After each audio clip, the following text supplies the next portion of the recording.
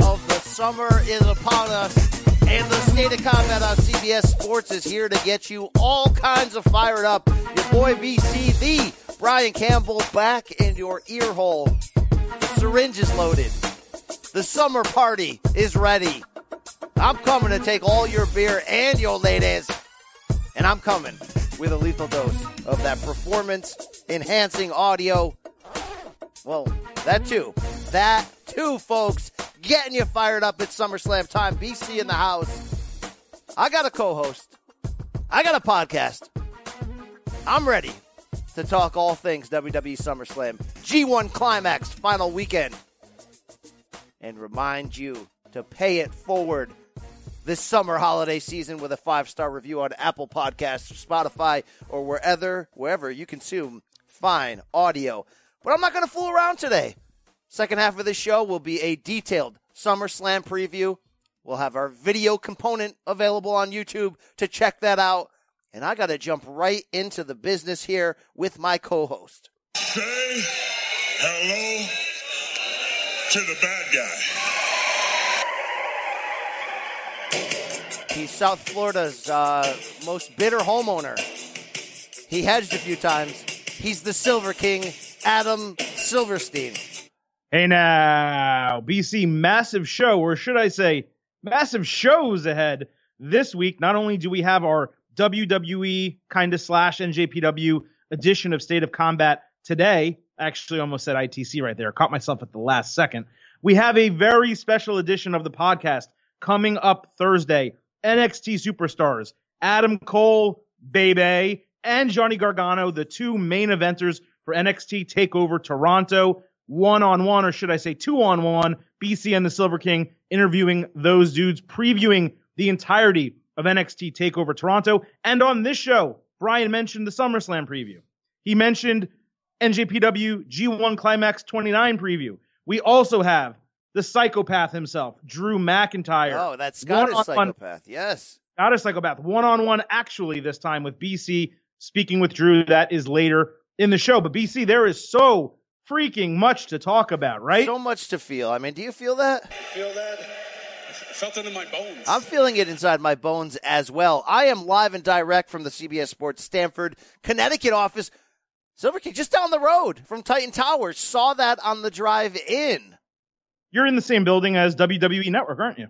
Yes, I am. I will be in the same studio for the second half of this podcast that WWE Network has used for many shows, including the WWE Legends of Wrestling 24/7 on-demand show they used to have more than a decade ago. You know that that smoky studio with the cigars, Jim Ross, Mean Gene. Yeah, absolutely. I know you popped for it Major. I know you also popped Tuesday night for a little Buddy Murphy, and I think that's where we should start as we get into. What, you're going to assume I popped for that? You're going to assume I enjoyed that? You're going to assume that wasn't a Montreal screw job inside my pantaloons right there? As we get into the main event. This is the main event. I mean, you tell me how you felt, BC, because we got the Roman Buddy Murphy face-to-face that you wanted so bad, but we also at the same time, Silver King got paid off with, hey, BC, you're going to be disappointed no matter how this turns out. So go ahead, talk to me what you thought, the closing segment, Tuesday night on SmackDown. Oh, sorry, I had to pause to cough there. I've got this shaky cough I cannot get rid of. Possibly I'm dying. We will find out in the end. But we had a face-to-face. I didn't need face-to-face. I needed nothing face-to-face. Nothing face-to-face. Yeah. Nothing face-to-face. Nothing face-to-face. You got it? Because guess what? Because that's how men do. That's what Randy says at the end of that interview. The problem is, they gave me what I wanted, which was Buddy Murphy linked into this soap opera, into this storyline. But I didn't get the Buddy Murphy that Sasha pops for, right? The Buddy Murphy that Alexa used to pop for. From the moment we saw him, we thought sex. And I mean Sasha the dog, not Sasha Banks, obviously. We got Buddy Murphy the bitch. We got Buddy Murphy that straight up back down. So I know you want to do this, I told you so, don't get your hopes up. But I did sort of pull from your playbook and hedge and say, look, I want it to be Buddy Murphy. I'm going to wish it into existence. But if it's Daniel Bryan, Good God, I'm going to pop for this. Fastlane rematch 2015. Give me this thing. I think it's Daniel Bryan. I don't know. It could be Rowan. I mean, it looks like Rowan. All I know is if it wasn't Buddy Murphy, then don't do the extra rim tease, WWE. Don't do it. Instead, they gave me what I thought I wanted. They're like, oh, BC, it's your time, bro. Oh, what's your favorite meal? Lasagna. Here you go. Oh, sorry. We ordered the vegetable version because you took Buddy Murphy, this thing that has been waiting in the bullpen. Prime John Rocker with the bulging steroided biceps. You pulled him out of the bullpen and then you sat him down like that episode of Oz and dropped a dump right on top of him. Because guess what? You can't come back from this, Adam, because guess what this showed you? That he's not elite. He cowers in the face of the elite. So not only did I not get what I want, but they took what I wanted and they dragged it through the mud on the way there. So they can have this angle. You can have this angle. Enjoy, okay? I love the role reversal here because I'm going to give you some silver lining. The silver lining is we saw Buddy freaking Murphy face-to-face with Roman Reigns. We saw him take a stiff shot and not completely go down. Now, yes, eventually he did kind of submit and give up the information he knew, but he tried to act like a badass in Roman Reigns' face. And to be honest with you, there's actually nothing wrong in kayfabe with letting Roman Reigns get the best of you. He is the big dog. He is the top guy. It's not that he lost the fight, Adam. It's that the fight didn't go that long, and he was already giving up information. Like, sorry, Roman, I didn't mean to. He gave him a shot. You know, don't tap. Don't tap. Never tap. I don't know. I have no issue with the way that transpired in terms of the way Buddy Murphy looked, because what it says to me is whatever happens at SummerSlam, which we don't know, and we're expecting it to be Daniel Bryan, but we don't actually know. Buddy Murphy at some point is going to have a match with Roman Reigns, and it may very well be 1 week away on Tuesday. I don't think they will, because they presented him as a cruiserweight. They presented it as somebody who's not on Roman's level. And yeah, he was tough for a second, but man, he backed it pretty quick, tapped out, and gave up the information. That's not my action hero. I don't know, Brian. That's not the guy I want. I wanted something different. What you got in your pants, and I want it. I wanted that thing. I don't know, Brian. He was sitting down, stood up to the big dog in the company. Again, we're talking kayfabe here. I thought he was presented okay. And the silver lining of all of this is, even though this was a big womp womp at the end, and I thought it did not deliver, and SmackDown as a whole I actually thought was relatively terrible, despite all of that, from a storytelling perspective, there's ambition here. They're actually trying to do a multi-week storyline into a major show. They're weaving in red herrings because you did see Buddy Murphy in his baseball shirt in the background, and they did pay that off at least, and we saw Rowan in another screen cap. They're paying that off. I can't tell you from a booking or scripting perspective why it was so freaking bad. Like, they cut to the ring and Rowan's just standing there like, it was poor. They don't say anything. Daniel Bryan doesn't have a mic. There was no payoff to it, so that's supposed to make us want to watch SummerSlam to see maybe Roman Reigns and Rowan, even though we probably know it's going to be Daniel Bryan. This entire SummerSlam build, and we'll talk about it later, it is really suffering from two things. One, that Raw reunion was terribly timed in terms of, when it happened in the schedule. And two, they moved up the date of SummerSlam like 1 or 2 weeks earlier than it normally is. And this shortened time span has done a disservice to the entire card. It has made it extremely rushed. And honestly, this is just an example of it. It's the second biggest show of the year. It feels like a B pay-per-view. It just does. I won't go that far. You said that you actually, you had your Silver Linings playbook out. We never hear Optimistic Adam. Optimistic Adam just turned dark at the end of that. You said something in the beginning that was optimistic, that they are trying. So I wouldn't give this a B build overall. SmackDown, not good this week. Raw, pretty damn good. Had some low moments, had some big low moments. But overall, the ambition is keeping me excited. The ambition of this SummerSlam card, where it's fitting in the timeline of the launch to Fox and the recent panic to fix the stock prices and bringing in Heyman and Bischoff and all that, I've given them a pass. We've talked about that. I don't hate this as much, but some people have fielded your tweets, Adam, and they have things to say right now. In fact, one person. Kentucky Long Rifle. What is that, an email? Adam, remember that fellow Tommy Wrestling at Tommy_Takeover? Sometimes, yeah. You may have muted him, I'm not really sure. He says, BC, explain to your boy the Silver King that marketing a pay-per-view isn't like it used to be. Silver King's Twitter negativity makes me want to mute him on occasion. This is already wrong, but go ahead. See what I did there, he says? Because Silver King has muted me. The use of a whodunit or a short build that ramps up quickly or using social media to create interest in an upcoming event are all totally acceptable in the year of our Lord 2019. Why? Because they are not trying to sell a million pay-per-view buys. They're trying to get people to sign up or resub to the network. Yes, they could have done things differently the past 4 weeks, but overall, things are trending the way we want them to. And they are trying. All we can truly hope for is effort in this period leading up to the Fox and AEW launch. Now, Silver King, I thought you were going in the direction to tell Tommy to stuff it, stick it, when you said they are trying. I don't know if I fully agree on that B show build. This still feels like SummerSlam. This still feels big. We got Trish involved. We got Goldberg involved, even though I don't want him involved. This still kind of feels like the biggest party of the summer.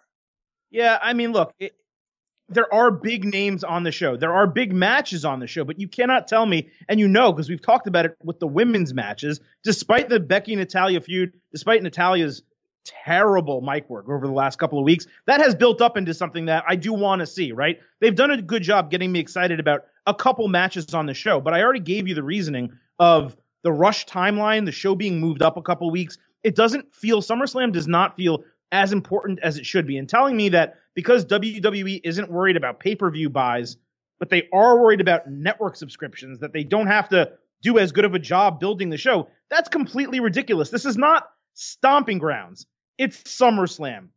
You have the SummerSlam, you have the Royal Rumble, you have WrestleMania. Those are your three major tentpole events. Yeah, I know that Survivor Series exists. That's been bastardized. There's no more King of the Ring. And even Money in the Bank this year, they ran it right after WrestleMania. They devalued that as well. This is freaking SummerSlam. This is your second biggest event of the year. You're building it on site like a WrestleMania where you have access and you have all these events happening. You stay in one town for 4 days. They're going to be in Toronto for TakeOver, SummerSlam, Raw, and SmackDown.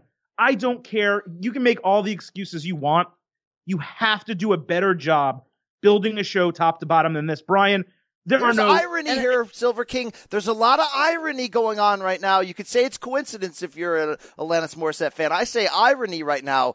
Couple things. One, you're using the argument right now. This is SummerSlam that you should have used last SummerSlam. You should have met me inside of those dirty bed sheets, brother, because that's where this argument belonged last year when they mailed in SummerSlam. And number two, do you remember what city John and Yoko laid in them sheets? It was Toronto, Adam. They're back in Toronto this weekend, and it sounds like you're doing this show from a bed. You're pre-angry that they're going to hit us with what they hit us last year. Here's why this is a horrible point by you. That was a great take, bro. That was a great take. No, it's bad. You were referring to post SummerSlam. I'm talking about the build to SummerSlam. The build to last year's SummerSlam was good. We were excited about the show. That's why you were so disappointed, Brian. We're going into this show being like, oh, it could be good. The card looks pretty decent. Oh, Goldberg and Trish Stratus are on the card. Brian, they have some of the best work being done in WWE the last 2 months. Like it or not, has been from their tag teams. There's 0 tag team matches on the show, 0 tag team titles being defended. The Intercontinental Championship is not on the show. Granted, it's Nakamura, but Nakamura, since he's had the title, has been pretty damn great. We have a WrestleMania rematch in Brock Lesnar and Seth Rollins, and that's where I want to go to next. That the build for it, Brian, it's been a failure. Like, top to bottom, a failure. And that feud, yeah. Sunday night was just terrible. Well, hold on, is this really what you didn't close the books on Tommy Takeover, Tommy Wrestling? Is this basically what you're telling him? Take a shower, hit the weights, get a clue. Here's the thing about Tommy. Tommy will send us 8 messages every show. So 8 for Raw, 8 for SmackDown. Like 2 of each 8 are good, really good points. The other 6 is this guy just shooting his shot, trying to get on the show. He's the Vince Russo. You fell for the 8, good for you. He's the Vince Russo of our fans, is what you're really saying here. Let's transition into Rollins and Lesnar. Let's hear from one of our people, and you can tell me if you agree with where this is going. This is from a fella named John Dunphy. You know this guy at John Dunphy68. Adam, family member here, right? You know him, right? Familiar. All right, BC, I can't even believe I'm asking this. But am I wrong for experiencing go-away heat from Seth Rollins? That promo after being beaten down by Lesnar again didn't do anything beyond making me want Rollins to just go away, as they've made it impossible for me to believe he has any chance of beating Lesnar unless he nutshots him over and over before the match. His whining about having nothing else made me feel like I was watching Richard Gere in An Officer and a Gentleman movie that I hate. There is no way Rollins can't beat Lesnar clean and it be remotely plausible. The storyline needs to end, and it's time to give Rollins some time off and rethink his character, because right now he's annoying me more than entertaining me. God bless you, John Dunphy. Nailed it. As Apollo Creed once said, ding, ding. Absolutely nailed it, man. It's so terrible. And I know I'm being very general and just using adjectives like terrible, horrible, etc. But Seth Rollins' acting on Monday night, it was pathetic. It was, not only was it bad, the storyline of him limping slowly to the ring and Lesnar letting him get in, and then he charges him while still limping, didn't make sense. If he was faking it and he was actually healthy and he dodged the Lesnar attack, hit him with the chair, and got one up on him moving into SummerSlam, that's a little exciting. That gives a little something. Hey, I'm not as injured as you thought I was, even though you beat the hell out of me last week. Instead, we have a face who's gotten the crap beaten out of him in 2 consecutive weeks. And now he cuts that promo, Brian, where the crowd didn't even buy it. The crowd in Pittsburgh, which is a good TV town, was just like, they were doing what chants? They were barely listening to him. When he said, I guarantee I'm going to win at SummerSlam, they gave him like a tepid pop. This is a face, a baby face, so a white meat baby face, guaranteeing a win at a major pay-per-view. He has to win. When faces do that, they win. So that tells me that WWE thought booking Seth Rollins this pathetically after only beating Lesnar, as our DMer said, with nut shots, which I already criticized after WrestleMania and in multiple weeks since. They think this is going to get Seth Rollins over as a monster babyface? No, sir. This is really bad. I actually like the writing of that promo. It's just for the wrong character and the wrong actor delivering it. That promo would have worked for similar to that Sami Zayn face run he had at the end where he was just taking beatings from everybody, but he's like, we'll keep getting up. And that works for a certain person. It's not working now. We're going to get into this in the preview, but Lesnar has to win. He has to win. He should win. If they do anything but Lesnar win, they've turned him into Reigns. They have turned Rollins into Reigns. Billy Habibi gave us a great DM. I don't have the time to read, but he ended it with basically asking us, are we pulling for Lesnar? How could you not be? Because they made Rollins as unlikable as they've made Reigns at times. And that's bad. That's bad. But Adam, you and I talked about offline with this. Anytime they cash in on a Rollins heel turn, he's back, baby. He's back with a bang. Yeah. So it doesn't worry me so much, but it has robbed from my entertainment. I still like the overall build for SummerSlam based on the unique situation, but this is the flat tire element of it, no question. It's almost so strange that they've done such a good job with Kofi. They've almost built Kofi's run in a picture-perfect fashion, because every other top-level main event babyface they get their hands on, they ruin. And it is not the fault of the superstars. It was not Roman Reigns' fault. He was built the way he was for 18 months. It's not Seth Rollins' fault. Now, all right, maybe the delivery of the promo and some of the work on Monday was his fault, but it's not his fault that he's being put in a situation where he's going back up against Lesnar, coming out of a 3-month feud with Baron Corbin, the last of which was more about his girlfriend than it was actually him. And that every time that he was referred to, it was Becky Lynch's boyfriend on the show. This is your Universal Champion. I'm not saying that's a bad thing. I'm just trying to explain here. So they have done Reigns previously and Rollins now a massive disservice. And even Reigns on SmackDown, despite them doing a legitimate better job with him because they're not forcing him into the main event. I'm not saying they had to take my direction and my storyline for Reigns with Drew McIntyre, but I would not be surprised if Reigns ends up losing on this pay-per-view, especially if it is against Daniel Bryan, because he's so shaken up. And they actually build that storyline that we've been talking about, except instead of using his real-life cancer, they're doing it this way. He got demoralized, he got scared for his life, and they're going this route. But I don't have any faith in that. I'm expecting Roman Reigns to win at the pay-per-view because you know what, Brian? Roman Reigns always wins at the pay-per-view. And when it comes to this, they just had, as I said, a white meat babyface, their guy, the number one guy on Raw, guarantee a victory in a depressed state. I don't know how they have Brock Lesnar win. And if they don't, and if Rollins does win, I have a feeling it's going to be atrocious. Wow. We'll get more into that in the predictions portion of this preview, but you almost feel like right now, because the booking and the writing have changed for the better overall. They're trying things. There's a different feel.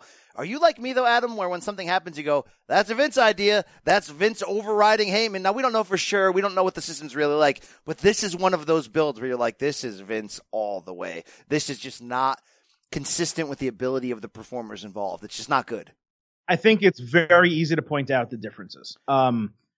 Even there were multiple reports from everyone that is a semi or complete legit wrestling reporter on Tuesday that Vince McMahon rewrote SmackDown up to 90 minutes before it aired. And this is the third straight week that has reportedly happened. Now, the prior 2 weeks were great. So Vince, if you're going to rewrite something and it's going to be fantastic, then good for you. I'll take it. But this whole week, despite Raw being perfectly fine to very good, it was not a go-home week. This looked like maybe 2 weeks out, 3 weeks out from a major pay-per-view. SmackDown on Tuesday was an absolute failure as a go-home show.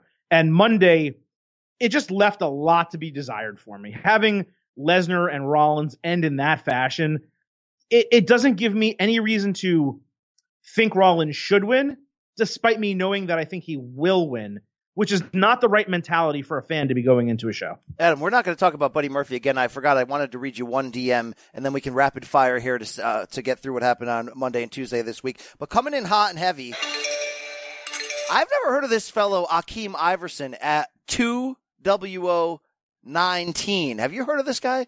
That's a newbie. All right, BC, amazing show. You and Adam bring it every week and are a constant staple of my week. Thank you to the both of you for all your great work. Wow. There we go. I don't know if he's going to get Andre levels with us there for a second. You think you going to come on my back all the time? No, absolutely not. Where are we at? You don't know, is Brian mouths the words to that every time he plays it. It's very awkward. So I was thinking about your Buddy Murphy theory, BC, about Roman, and I want to take it further. Remember when Big E came back and then later in the episode he was mysteriously injured backstage and then KO and Ziggler denied attacking him? What if Murphy is methodically taking out the competition? And let's just say as a possible swerve, Roman or Murphy feuds for a few months, giving Murphy great rub, with Roman ultimately going over thinking Murphy was hired by the McMahons to take him out. But Murphy tells Roman, I was hired to take you out, but it wasn't by a McMahon.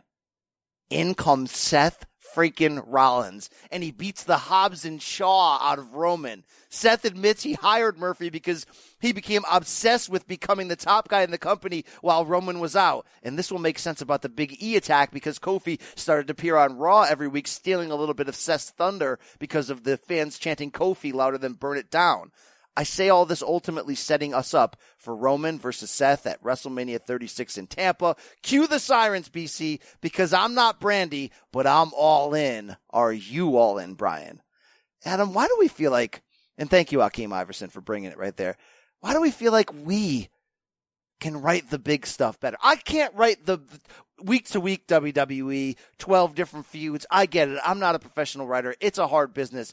Why do we feel like we could add the intricacies to the big storylines that we saw in the 80s that we just don't see today?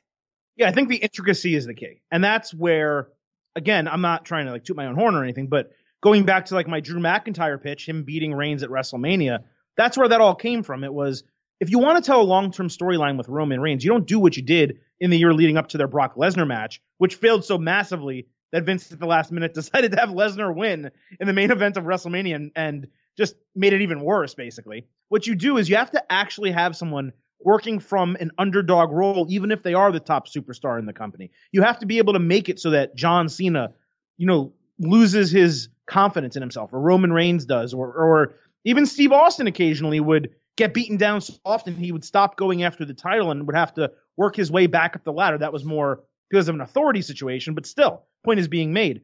That's why the Kofi Kingston storyline works so well. Because it was natural. It is the truth. It's really what happened to Kofi Kingston. He did really, I'm not even just talking about Randy Orton. I'm talking about up on the road to WrestleMania. He really did never get an opportunity and felt, you know what? This guy Xavier Woods, man, he keeps pushing me to try to do a group with him. What do I have to lose? They do it. It works. So on and so forth. These guys push Kofi. Someone gets injured. Kofi gets into a match. That's all real life. That all actually happened. So that's why it works so well. So with a Roman Reigns, you had this guy facing death, facing real life cancer here. And you had the opportunity to utilize that, since you already did it, especially, and you're already saying, hey, I'm not better than this. And you had the opportunity to have him lose at the biggest show of the year and have a 12-month storyline where you take him all the way up to it. Now, my only hope, BC, is they felt, hey, for a year, it doesn't make sense for Roman to be down that long, that often. And they said, hey, we're going to have him go through Drew, but now we're going to do this thing with Daniel Bryan. Right, but if you told me at WrestleMania that I'm getting face Reigns built up over 6 months versus heel Rollins or even heel Daniel Bryan in a major match in the main event, Roman Reigns is going to get cheered as long as you do the long-term storytelling. The Mega Powers are about to explode in my pants right now. They could have there. So I think the point of that whole, me reading that DM, is we got to stop allowing Vince to rewrite the show 3 hours before it goes to air or in the minutes leading up to, because it kills the continuity. It kills the idea of long-form storytelling. It's constantly reacting to the moment and going, probably, bring in our social media guy. What's the metrics on this? Oh, this? Okay, let's switch this weekend, or let's switch the whatever. Where when it used to be simpler, it used to be Pat Patterson by the pool, maybe Bruce with some reefer on the side, and I know you could do longer terms because you didn't have Raw every week, but come on, WWE. Come on, Vince. Thank you. What was the accent you just had when you said Pat Patterson? It was my French Canadian one. It goes back to my roots. My people are from Quebec, okay? Okay, if you say so. A lot more happened Monday and Tuesday, and we're going to talk about the actual matches of the show during the SummerSlam preview, along with go-home storylines and everything else, so don't forget to listen to that later in the show. But some things happened that probably won't make it to SummerSlam, BC, that I think are actually worthwhile talking about. They finally had a women's tag team title match, and it was a fatal four-way once again. I think that makes like 5 out of 7 total women's tag team title matches have included multiple teams of like 3 or more, including the initial one, obviously, at that Elimination Chamber. But we had Alexa Bliss and Nikki Cross winning the titles, beating the Kabuki Warriors, actually pinning Kairi Sane. The Iconics got eliminated right at the start of the match. Fire and Desire were also there, but they didn't mean much. Do you agree with me that great match? Actually would not have minded it on SummerSlam, even if it was a kickoff show match. But, there are positives and negatives to Bliss and Cross being champions. I don't hate it. I actually like it. So this year, I like that we got really good matches on the go-home shows. SmackDown as a show, not great, more like Raw, that could have been pay-per-view bouts, but there's no room for them. And do I want SummerSlam to be 7.5 hours and have people stuck at the Toronto train station until 3 a.m, standing in the rain and trying to pay unlicensed cabs $200 in cash to try to get out of there? No. Take a cue and a clue from Paul Levesque and put your best stuff on SummerSlam. Now, look, SummerSlam is probably still going to be 6 hours no matter what. But basically straight up saying, we didn't have the room for this, so let's put it on TV. Let's showcase it. It worked out great. This match was really damn good. It started to get better as it went on. Had some magic in it at the end. I don't hate this because I want to see where they're going with this. I mean, Kabukis were the star of this match from a wrestling standpoint, but they haven't seemed to figure out where this Alexa and Nikki storyline is going. It seems like they're in the middle of it right now, so I'm willing to take that chance and find it out because there's something here. I think there's something here. I think the positive is with a lot of people are upset that Alexa Bliss won another title, and she's now a Triple Crown champion in WWE, Raw, SmackDown, and the women's tag team titles, right? But the positive of it, the silver lining, is Alexa Bliss is always on TV. Alexa Bliss is often on both shows. So what that does is it actually gets the women's tag team titles on both shows, and it creates a scenario where maybe you do build a match with the Kabuki Warriors for Survivor Series, and you have a great match and do a title change and put the titles on a team that has a great mouthpiece in Paige, and is the best wrestling team out of all the women's division right now that Bayley and Sasha Banks are broken up. So despite me being upset the Kabuki Warriors didn't win because I felt they deserved it, they're a team that we want to see wrestle frequently on television. Putting the titles on Alexa Bliss and Nikki Cross actually does something for the titles that the Iconics really can't do. It gets them on a superstar who Vince McMahon wants to feature on both shows. So for that, it was a positive. I thought the match was great. I thought it was far better than the singles elimination match that they had that got booed out of the building to determine the number one contender. I think it was Raw. That was horrible. This was the exact opposite. Constant action. They did a commercial break. It made sense when they did it. Everything really, really worked. And by the way, I don't know if you noticed, WWE did reverse their no matches during commercials policy. Thank God. And the shows are both way better now that they actually take those breaks and they do them. They've lessened them, but they're still doing them. So for me, it was a win. The only thing I wish, Brian, this one and the next match we're going to talk about, Sami Zayn against Aleister Black, which happened on SmackDown that we thought was headed for SummerSlam, advertise them for the show. Say, hey, this is a SummerSlam match. It's going to be on Raw. It's your co-main event, and promote it, even if it's earlier that day. Don't just suddenly give it to us and have us be like, oh, well, this wasn't good enough for SummerSlam, so they cut it. Promote it as this is a really big match that we're giving you on TV. Right, but they set it up as a swerve with Sami Zayn mouthing off and not knowing. I didn't hate that. Look, again, if you're telling me I find out an hour before SummerSlam this is on the kickoff show, it no longer matters. It doesn't. So at least it had its spot. Again, happy with that. Really happy with that Andrade Rey Mysterio match that I thought, Adam, was actually one of the better TV matches in the last few years. That was extreme pay-per-view quality. That was badass. That was perfect timing in every one of those frantic closing sequences. That's about as entertained on live TV as you can get. It was great. And actually on 205 Live, they had Humberto Carrillo against Lince Dorado. So they had two lucha matches in this week, like lucha versus lucha matches. And both were fantastic. The latter match I just talked about, latter, not ladder, just in case you didn't hear that, went to a double countout. So they're going to probably roll that back again. But these matches are great. I want to see Andrade have that match with someone else. He's now fought Rey Mysterio like 4 times this year, and it's great and it's entertaining. But where's that story going? Like you can't just keep having them face each other and then there not be a payoff. So I want to see Andrade in a feud that matters for a mid-card title. Get this guy going with something. And Rey Mysterio, like we said it when WWE brought him back, he is so much better than his age suggests that he should be. But he has not been in anything meaningful. And even the feud with Samoa Joe was completely botched at the end. All right. Other stuff going down, Brian. We had The Fiend return and interrupt another match. This time, Kurt Angle was the special guest referee in Pittsburgh, and The Fiend gave him the mandible claw. So 2 things for you. 1, do you love that the mandible claw was not just used on Foley? This is now apparently either his new finisher or his submission finisher. And 2, do you love another legend taking the fall for The Fiend? Oh, it's great. Everything about that is fantastic. There's already people DMing me. I won't reveal their names who are like, have we had enough of this? No, I haven't had enough of this. When The Fiend shows up, damage happens. It's great. Keep that up. You consider that mixed with the fact that we got a Firefly Funhouse this week that was really good. Look, Bray Wyatt's hitting home runs every single time. This has been perfect. Keep this going.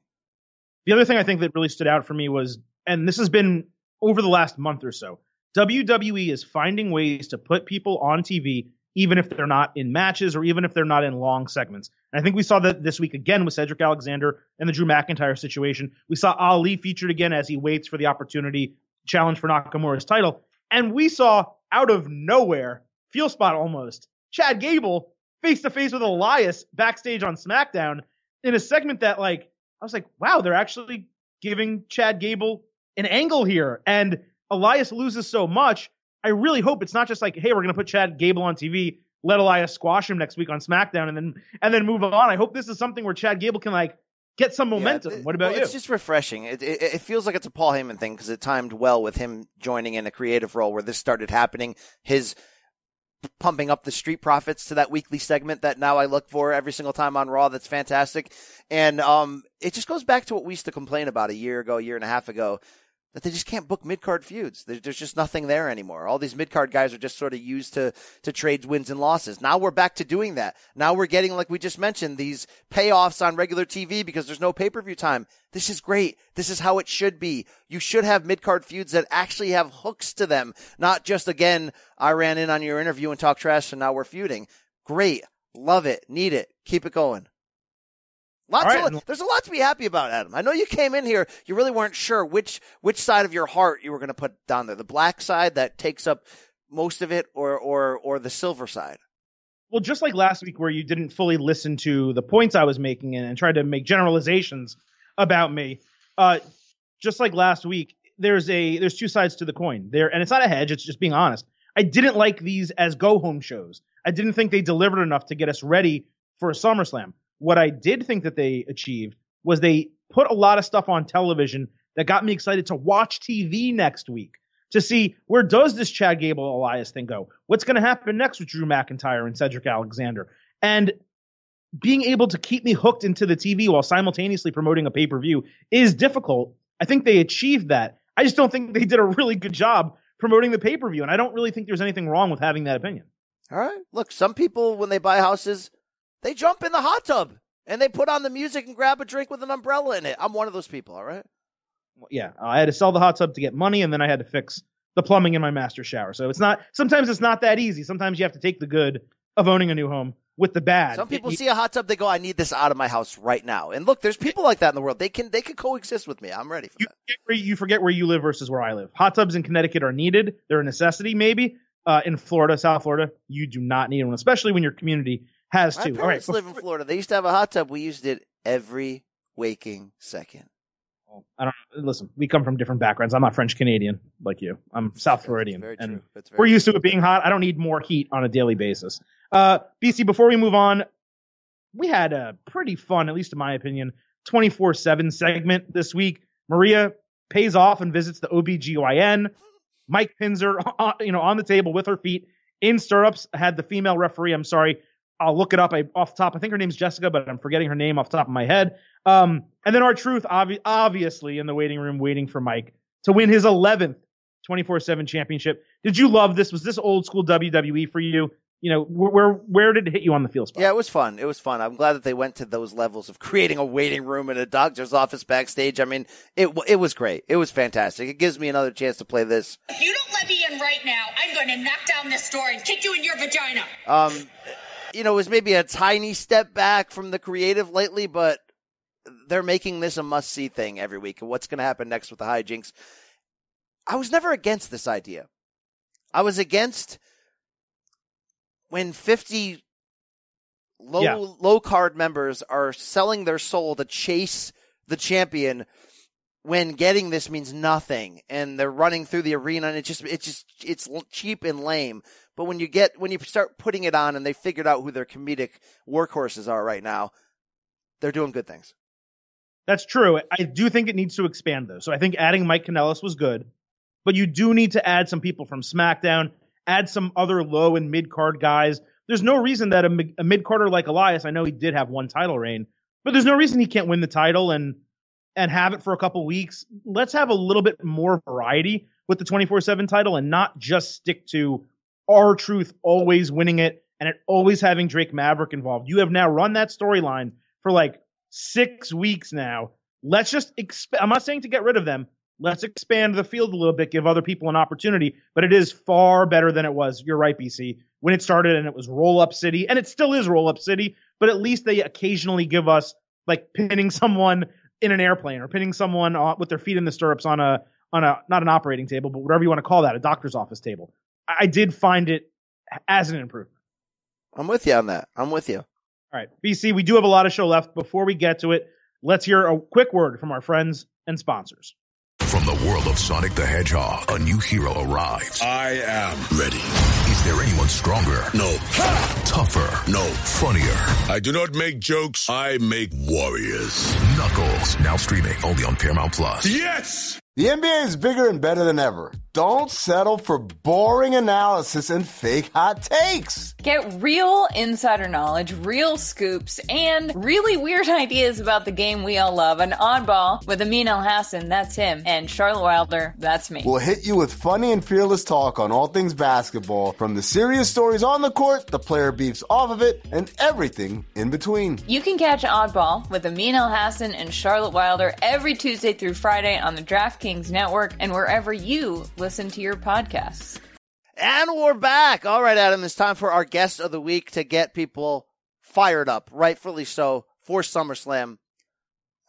Last year's bed sheets were the only bad taste I really ever had in my mouth. I'm not saying there was never a bad SummerSlam, but SummerSlam, it sort of has an undefeated feel to it. It reminds me of being a kid. I remember being so excited for the first one, and back then they used to have it the night before the first day of school, or maybe it was it was basically like right at the end, so it was like the final thing of the summer to be excited for before you had to go back. Obviously it's earlier this year, but I still get those feels, just like we do every WrestleMania year, whether the build is good or bad. Obviously, Mania gets you fired up. So I'm fired up for that.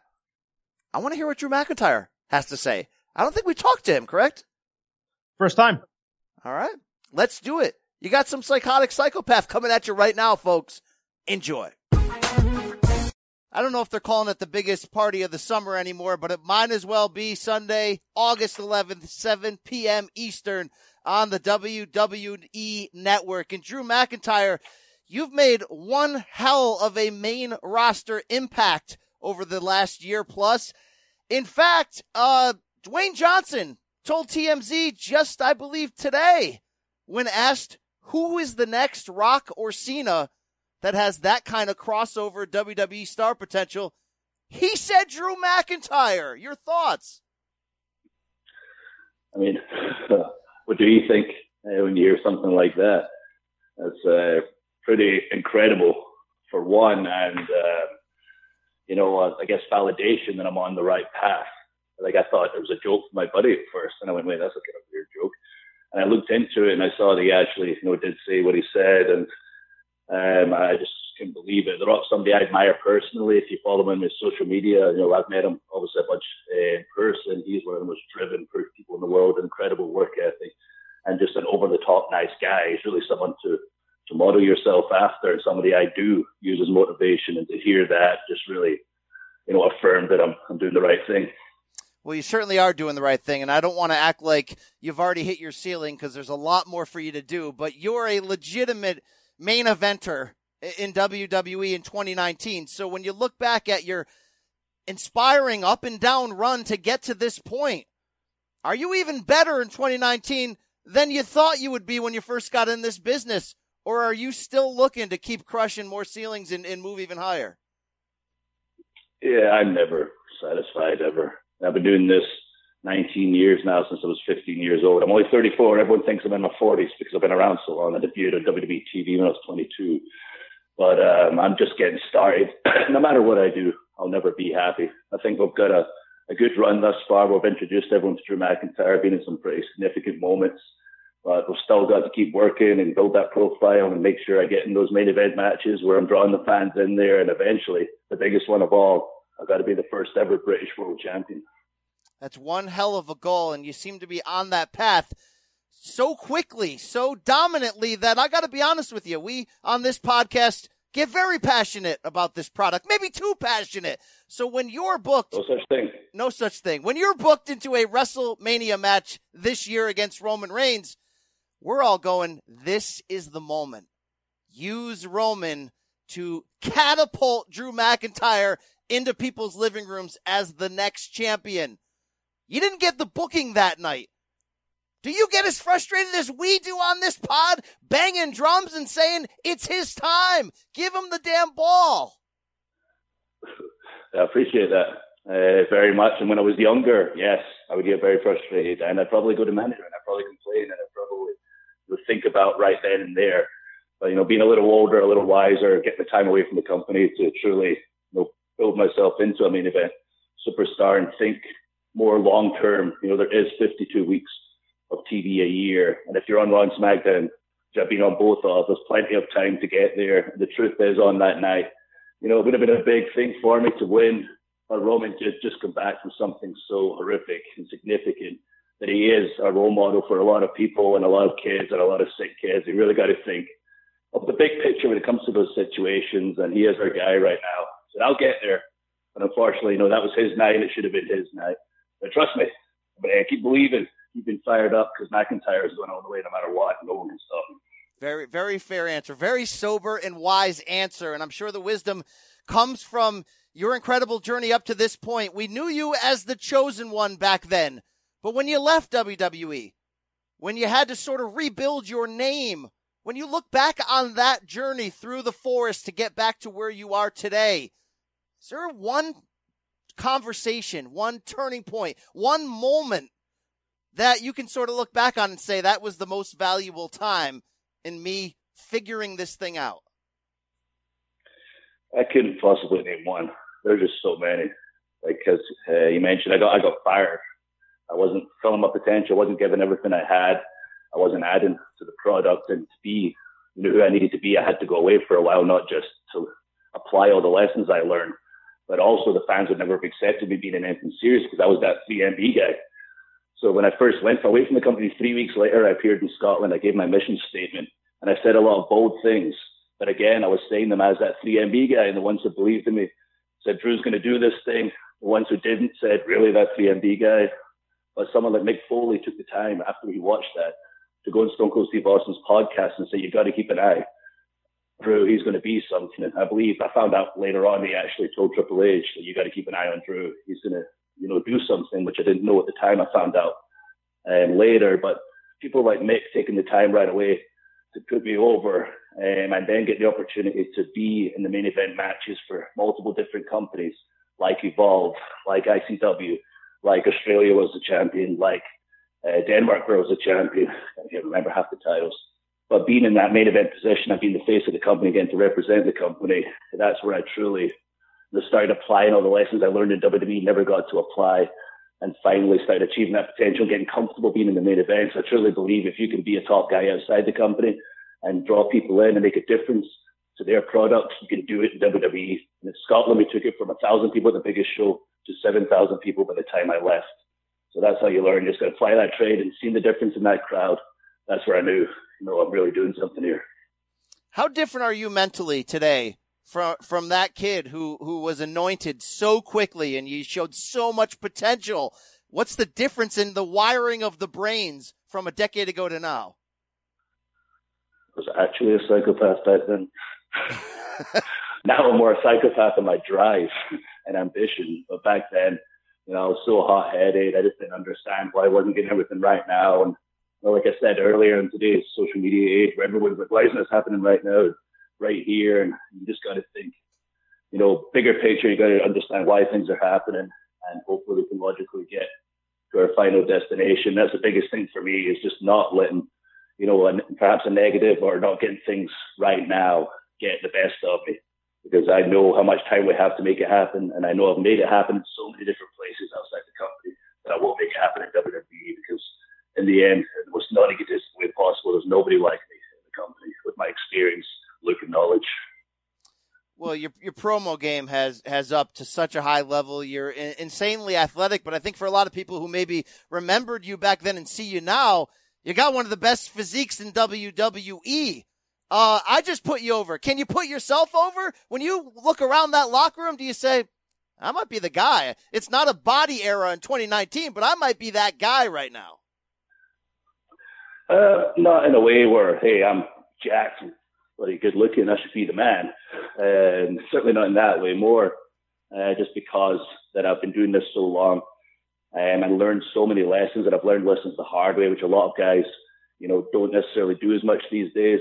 With the NXT, it's a way more delicate system where you're introduced to things a lot slower and more comfortably, when back in the day you were just kind of thrown into things and sink or swim. And I sunk so many times in so many areas, in the ring and out the ring, that it was almost a miracle that I learned to swim again, and not just swim in the deep end. And I think that's what separates me, is there's nothing you can throw at me, nothing I've not seen that I can't overcome. And that's why I believe I am and will be not just one of, but the top leader in this company, because there's nobody like Drew McIntyre. You've been paired on screen with Shane McMahon plenty lately, and I know it hasn't been official. There's no faction name. There's no T-shirts going out there. But when I see you and Shane on the screen, sometimes Elias, sometimes Baron Corbin, sometimes the Revival by your side, I'm thinking like 4 Horsemen 2.0 here. You getting those same feels? Oh, yeah, especially when it was Shane, myself, and the Revival. I definitely felt the 4 Horsemen vibe. And Shane and I are by ourselves with a Mac Attack. And let's see, we get Corbin and Lashley as well. We're the Buddies of Bedlam. I mean, these are not official names. These are just what we call ourselves backstage. I've got nicknames for all my different groups. For somebody that seems like he'd be a loner, I have many friends. Well, if this is 4 Horsemen 2.0, you're like a hybrid between Barry Windham and Lex Luger in some way, if we're going to compare historically. But to ask you about that and your fandom. Appreciate that. As long as it's just the body from Luger, I appreciate that. Oh, yeah, there you go. Who do you think you, I don't know, sample from the most? Who influenced you that you believe you're sort of mixing that together with your own formula all these years later? These days it's hard to pinpoint because I've been doing it so long. I've kind of made it my own, but there's definitely a lot of influence, from like Fit Finlay, who helped me out so much since I was a kid. There's stuff from Triple H, especially 2001, 2 kind of time. Barry Windham, like you said already, he's a big guy who moves. God, there's just so many. I've literally taken bits from everybody, and then eventually over the years started kind of forming it into my own thing. But I can assure you, it's from all the greats in our industry that I've taken what I think would work for me, and if it didn't work, I got rid of it.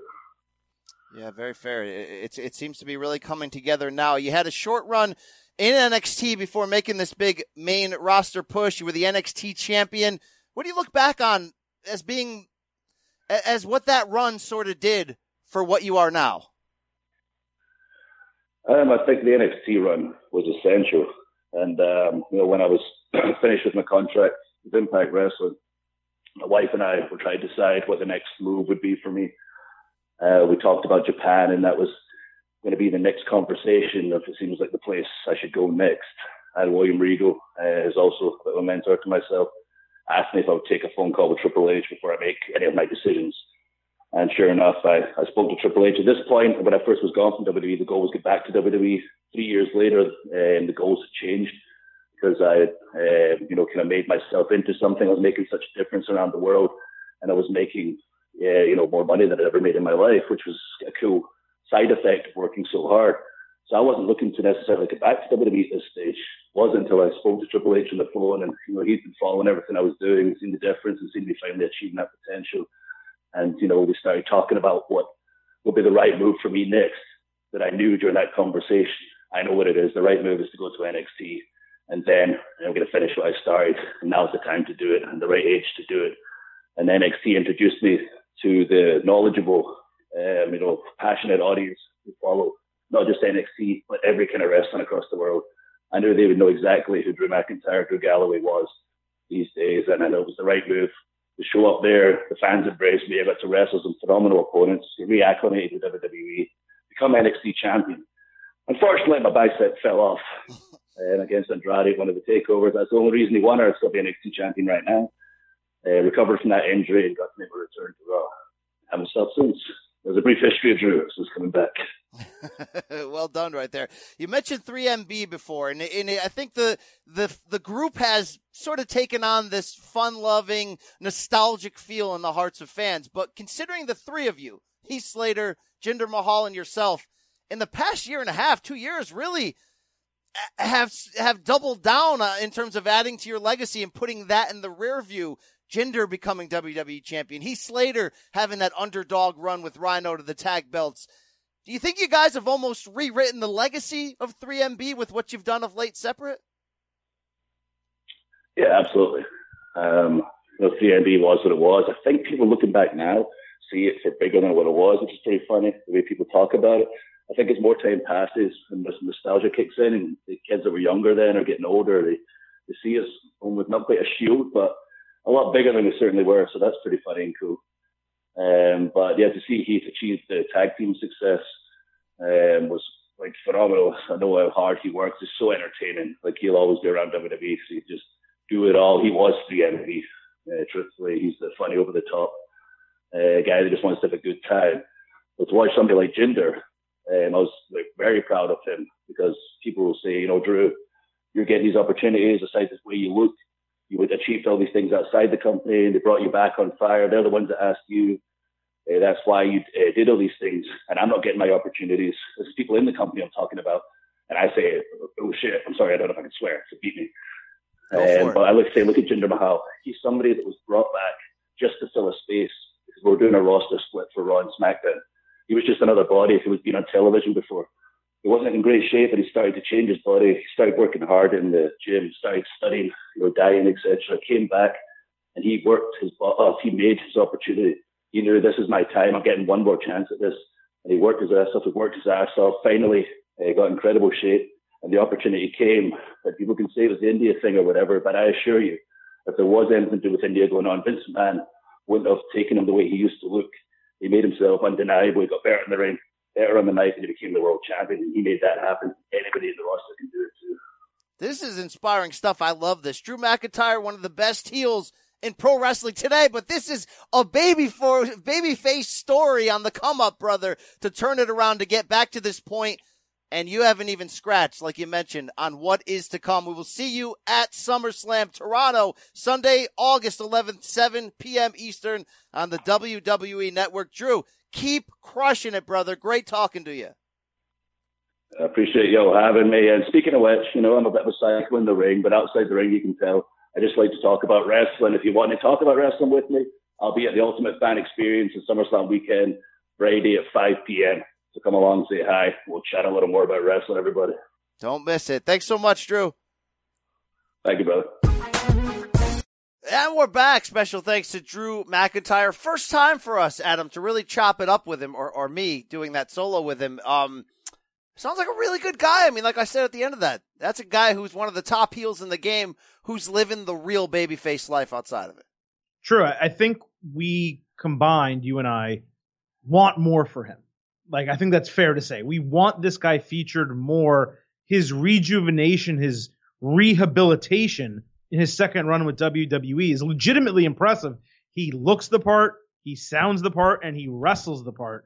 So get this guy in a feud where he's a top-level heel in the main event, whether that's a challenger for a title, whether that's as champion on one of these brands. It's really time to, put some horses behind this guy the same way they have in the past a Sheamus. Yeah. There's no reason he can't be the new Sheamus in terms of a B-level champion who, holds the title for an extended period of time and a face gets over on them big. I think he's fit for that role. And like Jinder, you love to see these good stories of guys kind of maturing and figuring it out and getting the second chance and coming back. And, he's obviously so humble talking about why he failed the first time around and why he's different now. And good God, he's so ripped. Vince loves rewarding people that are ripped. But you're right. Give us something that we need, that we want. Give me what I want. Yeah, give it to us. The only other thing I want to say about that interview is, what's your take on his political answer about why he didn't go over Roman? I thought he handled that politically well, but he was still lying through his teeth.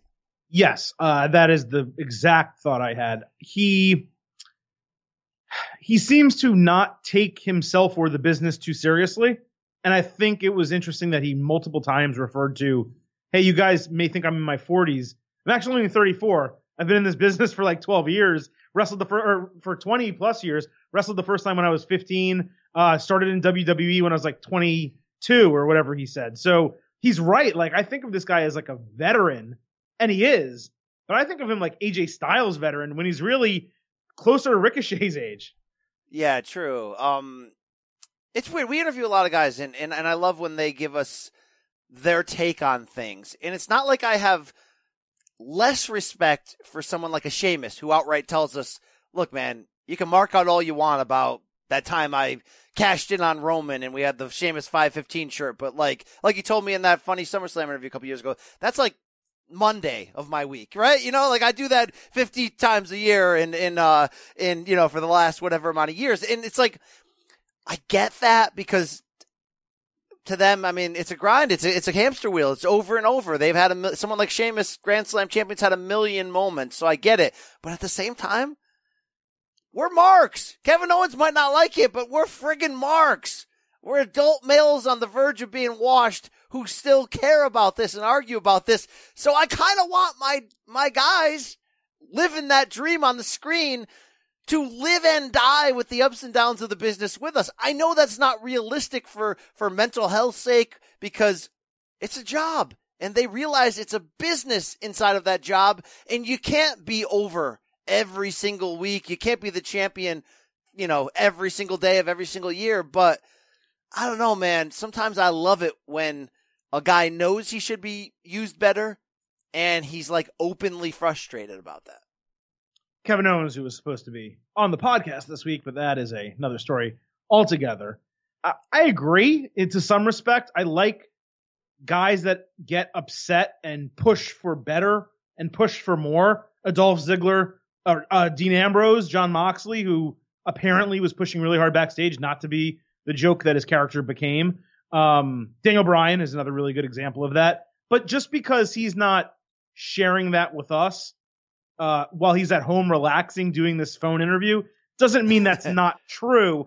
And let's also not forget, despite us really liking Drew and wanting them to put him over strong, this is a guy who joined NXT, was made champion, got hurt, finally debuted on the main roster, and he may not be at the level we want him, but he has been involved in some pretty legitimate feuds. And even though they've had him lose here and there, he's not being treated poorly in storyline and in booking. So I think we want more for him, but that does not mean that what we've got from him has been bad so far.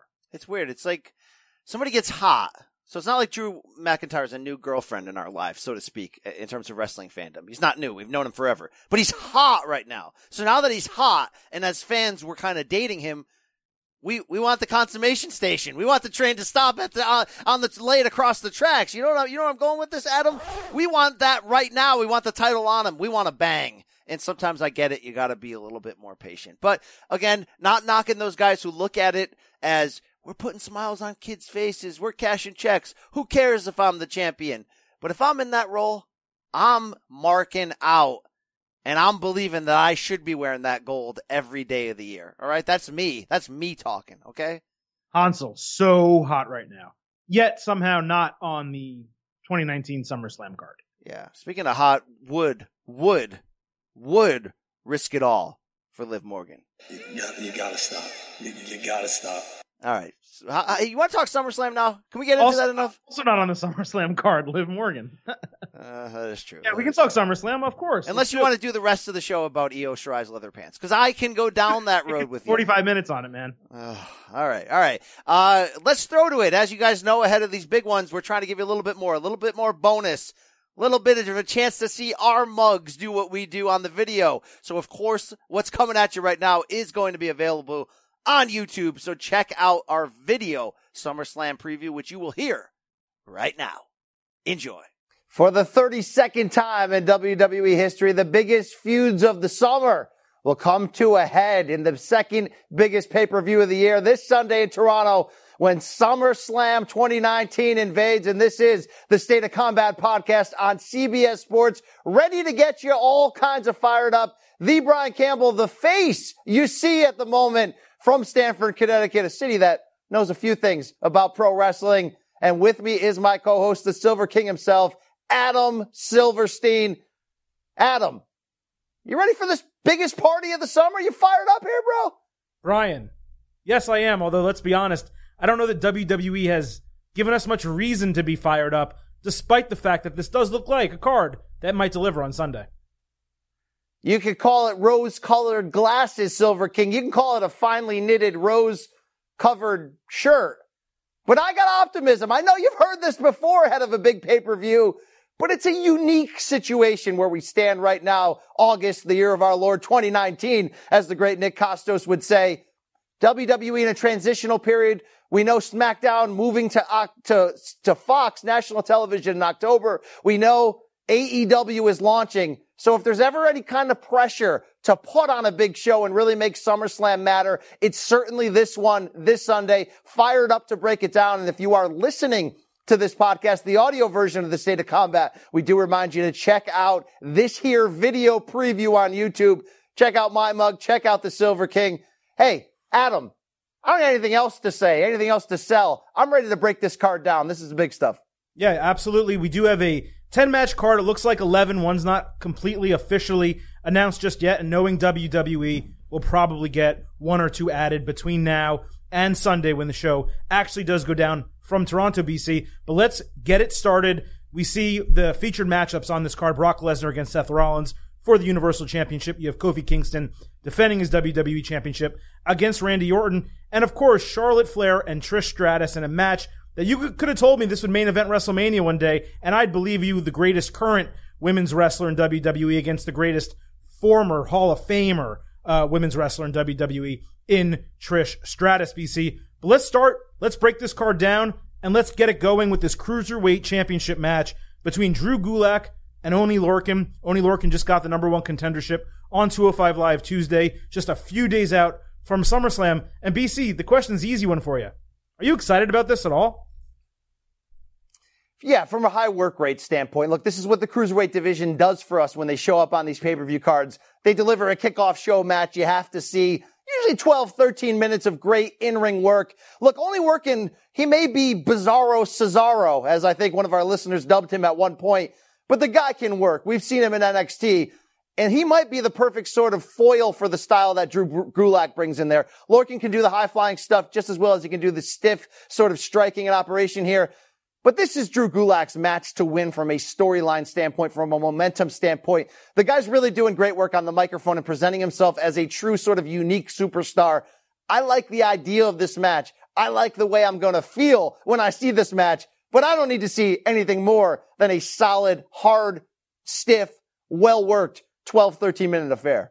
Yeah, you nailed it. And it is a 2-hour kickoff show, so it does make sense to put a match like this on there that may go 10, 12, 15 minutes. But look, Oney Lorcan, despite him being a good hand, doesn't really do much for me in terms of being a contender, especially at SummerSlam. So this to me just speaks to a match that Drew Gulak gets to win, gets to retain his title. There's not really a huge challenge there from his challenger. But look, the cruiserweight division, I think we know the 205 Live show has been depleted with the names Cedric Alexander, Ali, Buddy Murphy that have been brought up to the main roster, and they haven't really replaced them. And bringing Oney Lorcan there doesn't really do it for me.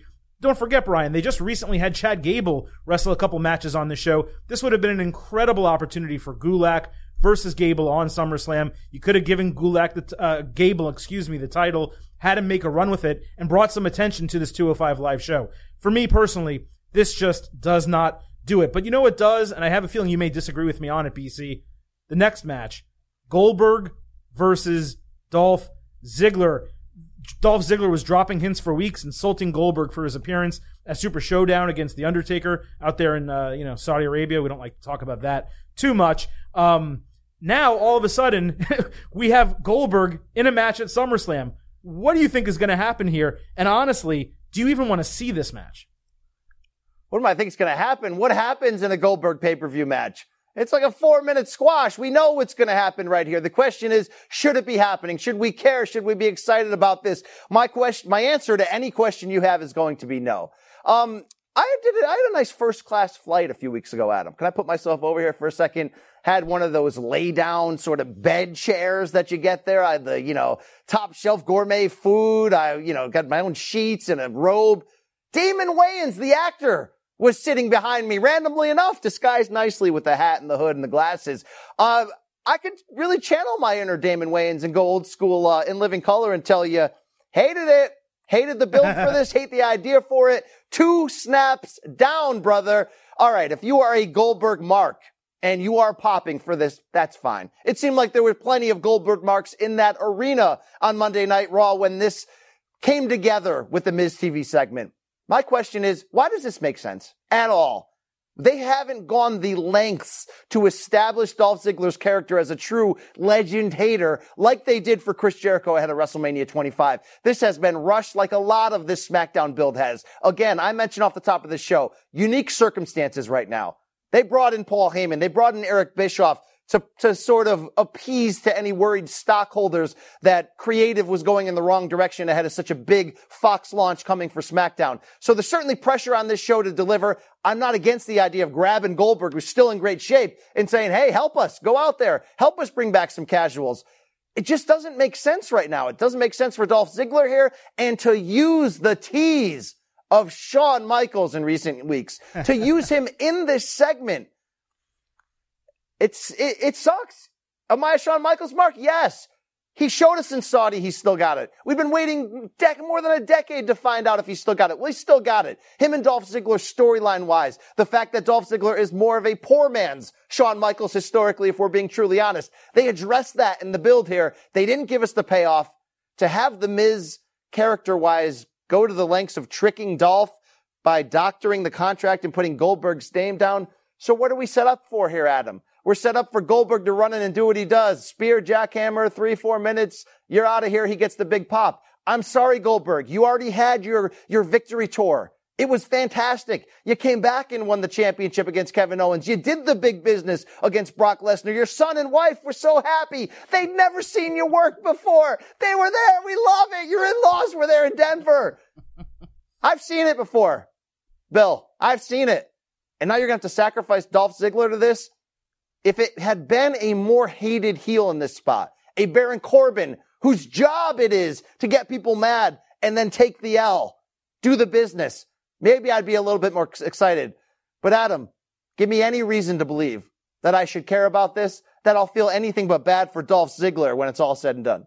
Well, I can't give you a reason to care. One reason I'll tell you it might be decent is the fact that coming out of that Super Showdown match that was truly embarrassing for Goldberg, truly embarrassing for The Undertaker, it seems that WWE is giving them both an opportunity to make amends, and not just make amends, but leave on a high note, at least in terms of their careers. And I'm sure Undertaker will be back. I don't know about Goldberg, but Taker got that match with Roman Reigns, the tag team match. He looked great. He looked like he could go another 3 or 4 years. And Goldberg coming out of that match with Taker is getting someone in Dolph Ziggler who he can beat up. Dolph's been beaten down so many times in his WWE career when otherwise we'd think he's getting a major push. That losing to Goldberg doesn't hurt him from a character standpoint because he really can't get stomped on anymore. But you actually made a great point. Yeah, but it may hurt him from a real life standpoint. He may get his neck broken. Well, is Goldberg trustworthy in the ring in the year of our Lord right now? Come on, Adam. I don't know, but you can believe what he says, which is that he was concussed at Super Showdown. And if you want to give him that benefit of the doubt, I think Dolph will be okay, especially if it's only a 2 or 3 or 4 minute match here. Get him in, get him out. Let's move on. But as far as I'm concerned, I don't mind seeing Goldberg. What I do mind is a 2-week build to a match we really don't need on the second biggest show of the year. So I think the entire SummerSlam build has been rushed. It's something I said earlier in our actual audio show, which, by the way, you can download wherever you do get fine podcast. Audio, Apple, iTunes, Spotify, everywhere. The whole build was rushed, and this match itself is emblematic of the entire thing, BC. But we're going to move on. I just don't tease. No, you're not going to move. You're going to stay right here. I want to move on. I want to get the show going, I want.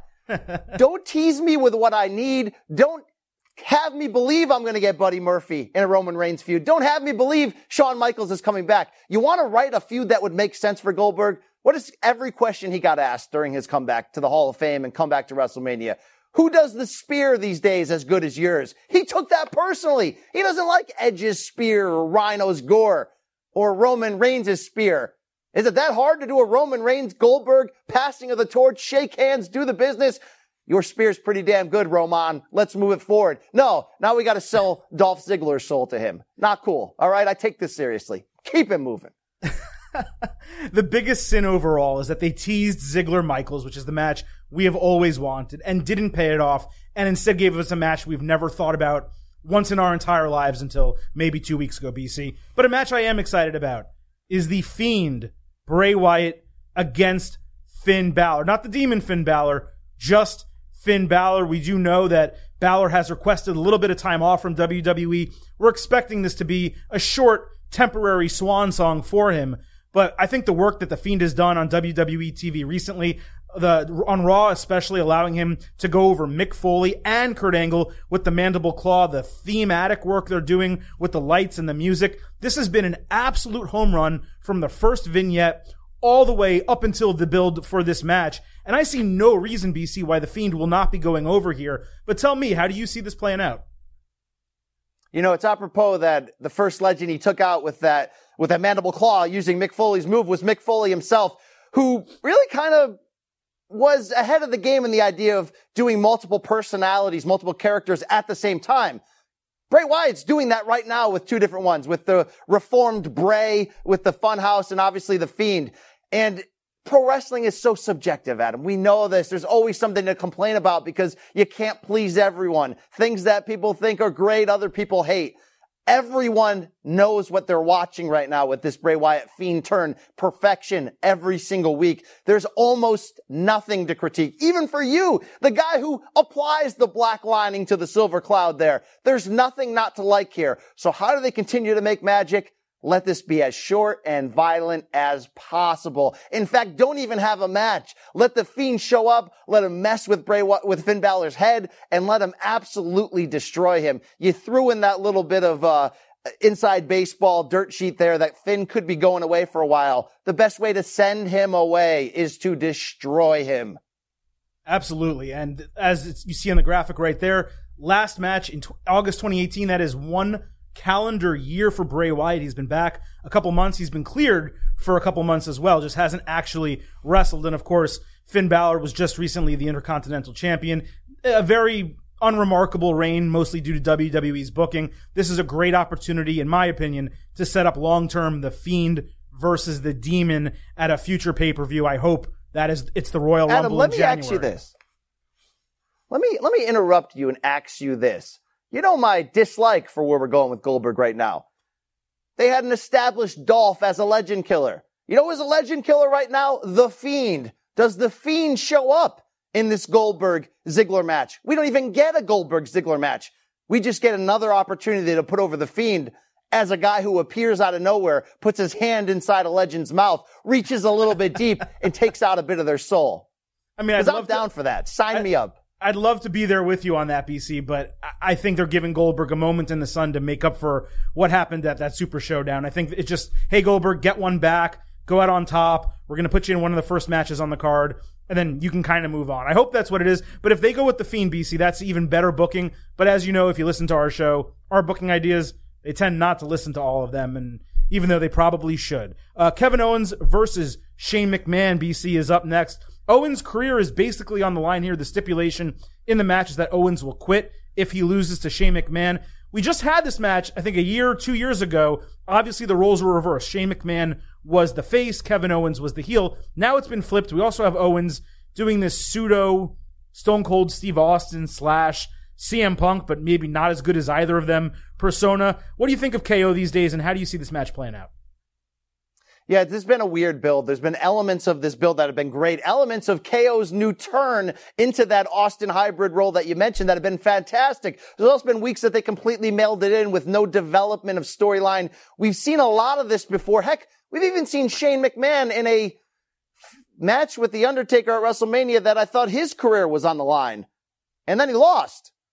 And then he came back next week and his dad said, oh, the fans seem to like him. It's good for business. So he's going to stay on the roster. So I really don't have any belief that this is it for Kevin Owens. Either way, it's interesting here. I'll tell you one thing Shane McMahon does do very well, Adam. Show up at big pay-per-views when we are maybe not feeling the idea of his match.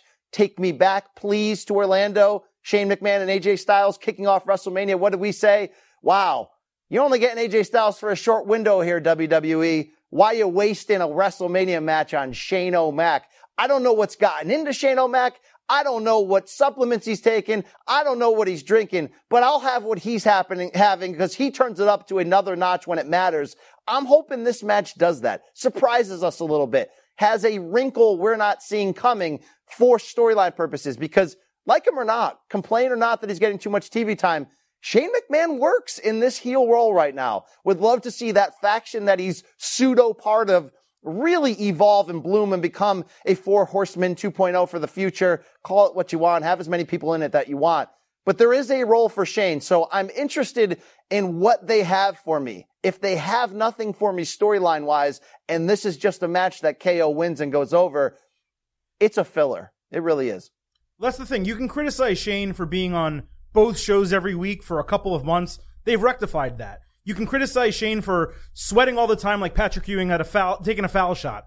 They kind of rectify that because they don't have him do that much action anymore. But what you can't criticize Shane McMahon for is the way he shows up at pay-per-views. And I'm just going to co-sign what you said. You tell me that Shane McMahon's on a match Tuesday night on SmackDown. It's a shrug. It's a womp womp from me, right? But you tell me he's at a pay-per-view match and he's having it against one of the best wrestlers in the company, male or female, and Kevin Owens.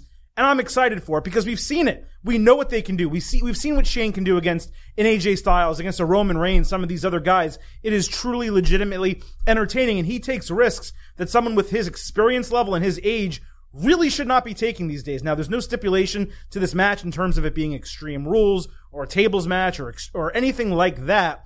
But I think we know what we're going to see. We're going to see an attempted elbow drop from the top rope outside to a table. Maybe we'll see a Van Terminator in the ring. We'll see some very exciting moves from Shane. Ultimately, BC, I think you have to have Kevin Owens go over here. Not that you can't get away from the I quit stipulation. You can have him quit and come back on a different show, go over to NXT, join Undisputed Era. There's a million things you can do with KO.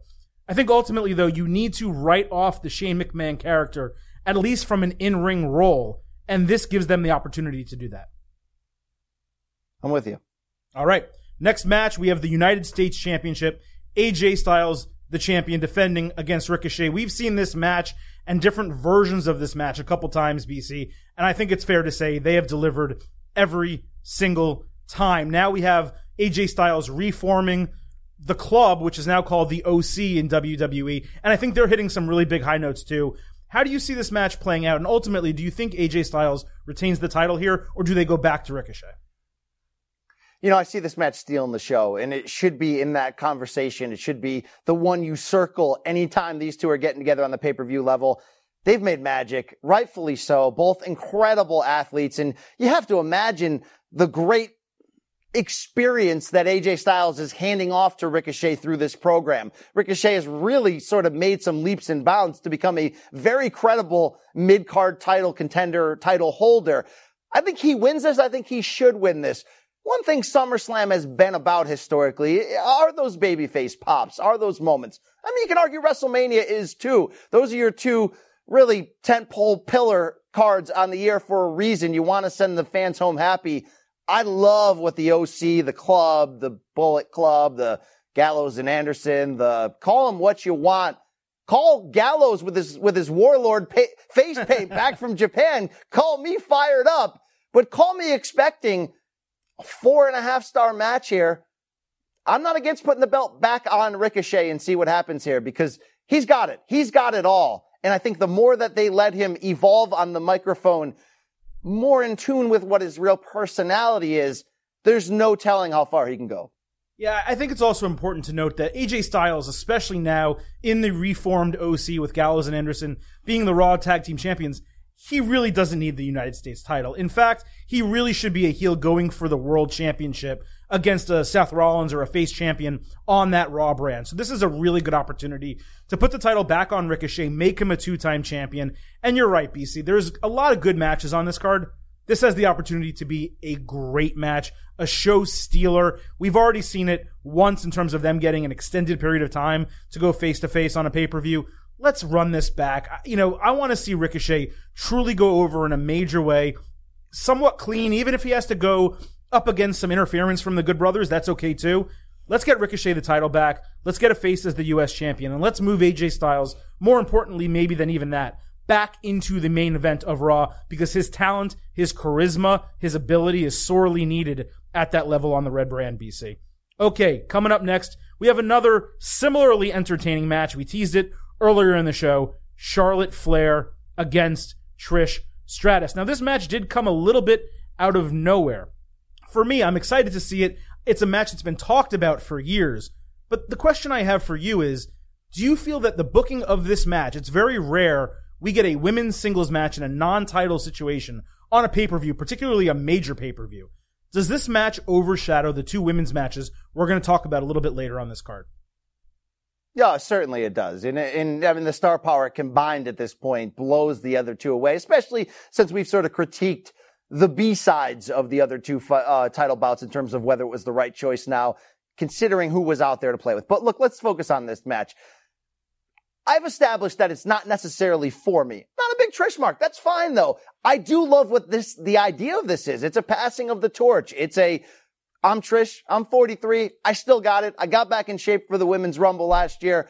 I've been lingering. I want to do this. I want to do this in Toronto, in my home, in front of my Canucks. I want to do this. Charlotte's the right one. Charlotte is the one that they rightfully are grooming to be the greatest of all time. The one that they're not going to allow her data or John Cena to crack that 16 world title mark that they're tied with, and they're letting her slowly add those reigns so she gets closer. She's the one. So this makes a ton of sense. Have I loved the build? That's the question. We're already putting it under the banner of a quick turn here, unique circumstances. I'll give them that pass. A couple weeks ago when they put it together, I love the intensity the two showed. This past week on the go home on SmackDown, however, this was cringe city, Adam. I mean, I love the little jab. Hey, I saw your minivan parked outside. I just don't think Trish has the chops for 2019 to compete with these other women who are good talkers on the microphone. The real question, though, is does she have the 2019 chops to compete in the ring? Because this is a new generation. She may have been a trailblazer that sort of set the stage for real wrestling on the women's side. but she's going to have to step up and show it. Obviously, Charlotte seems to be the best choice for that. I think it'll be good. It'll be a good piece of business. I'm not expecting anything more. Yeah, it'll be great, I think. I think it's exciting to finally have this matchup that we've been waiting so long to see. But you kind of nailed it at the end, Brian. The top third of WWE's women's roster they're all better than Trish Stratus ever was. We're talking about mic work, in-ring work, ability to tell stories. And that's not to say that Trish wasn't great. She was a trailblazer for her time. And without her, maybe we don't get to this women's, not to use the buzzword that WWE wants us to, but evolution or revolution of the women's division that we've seen in the last year.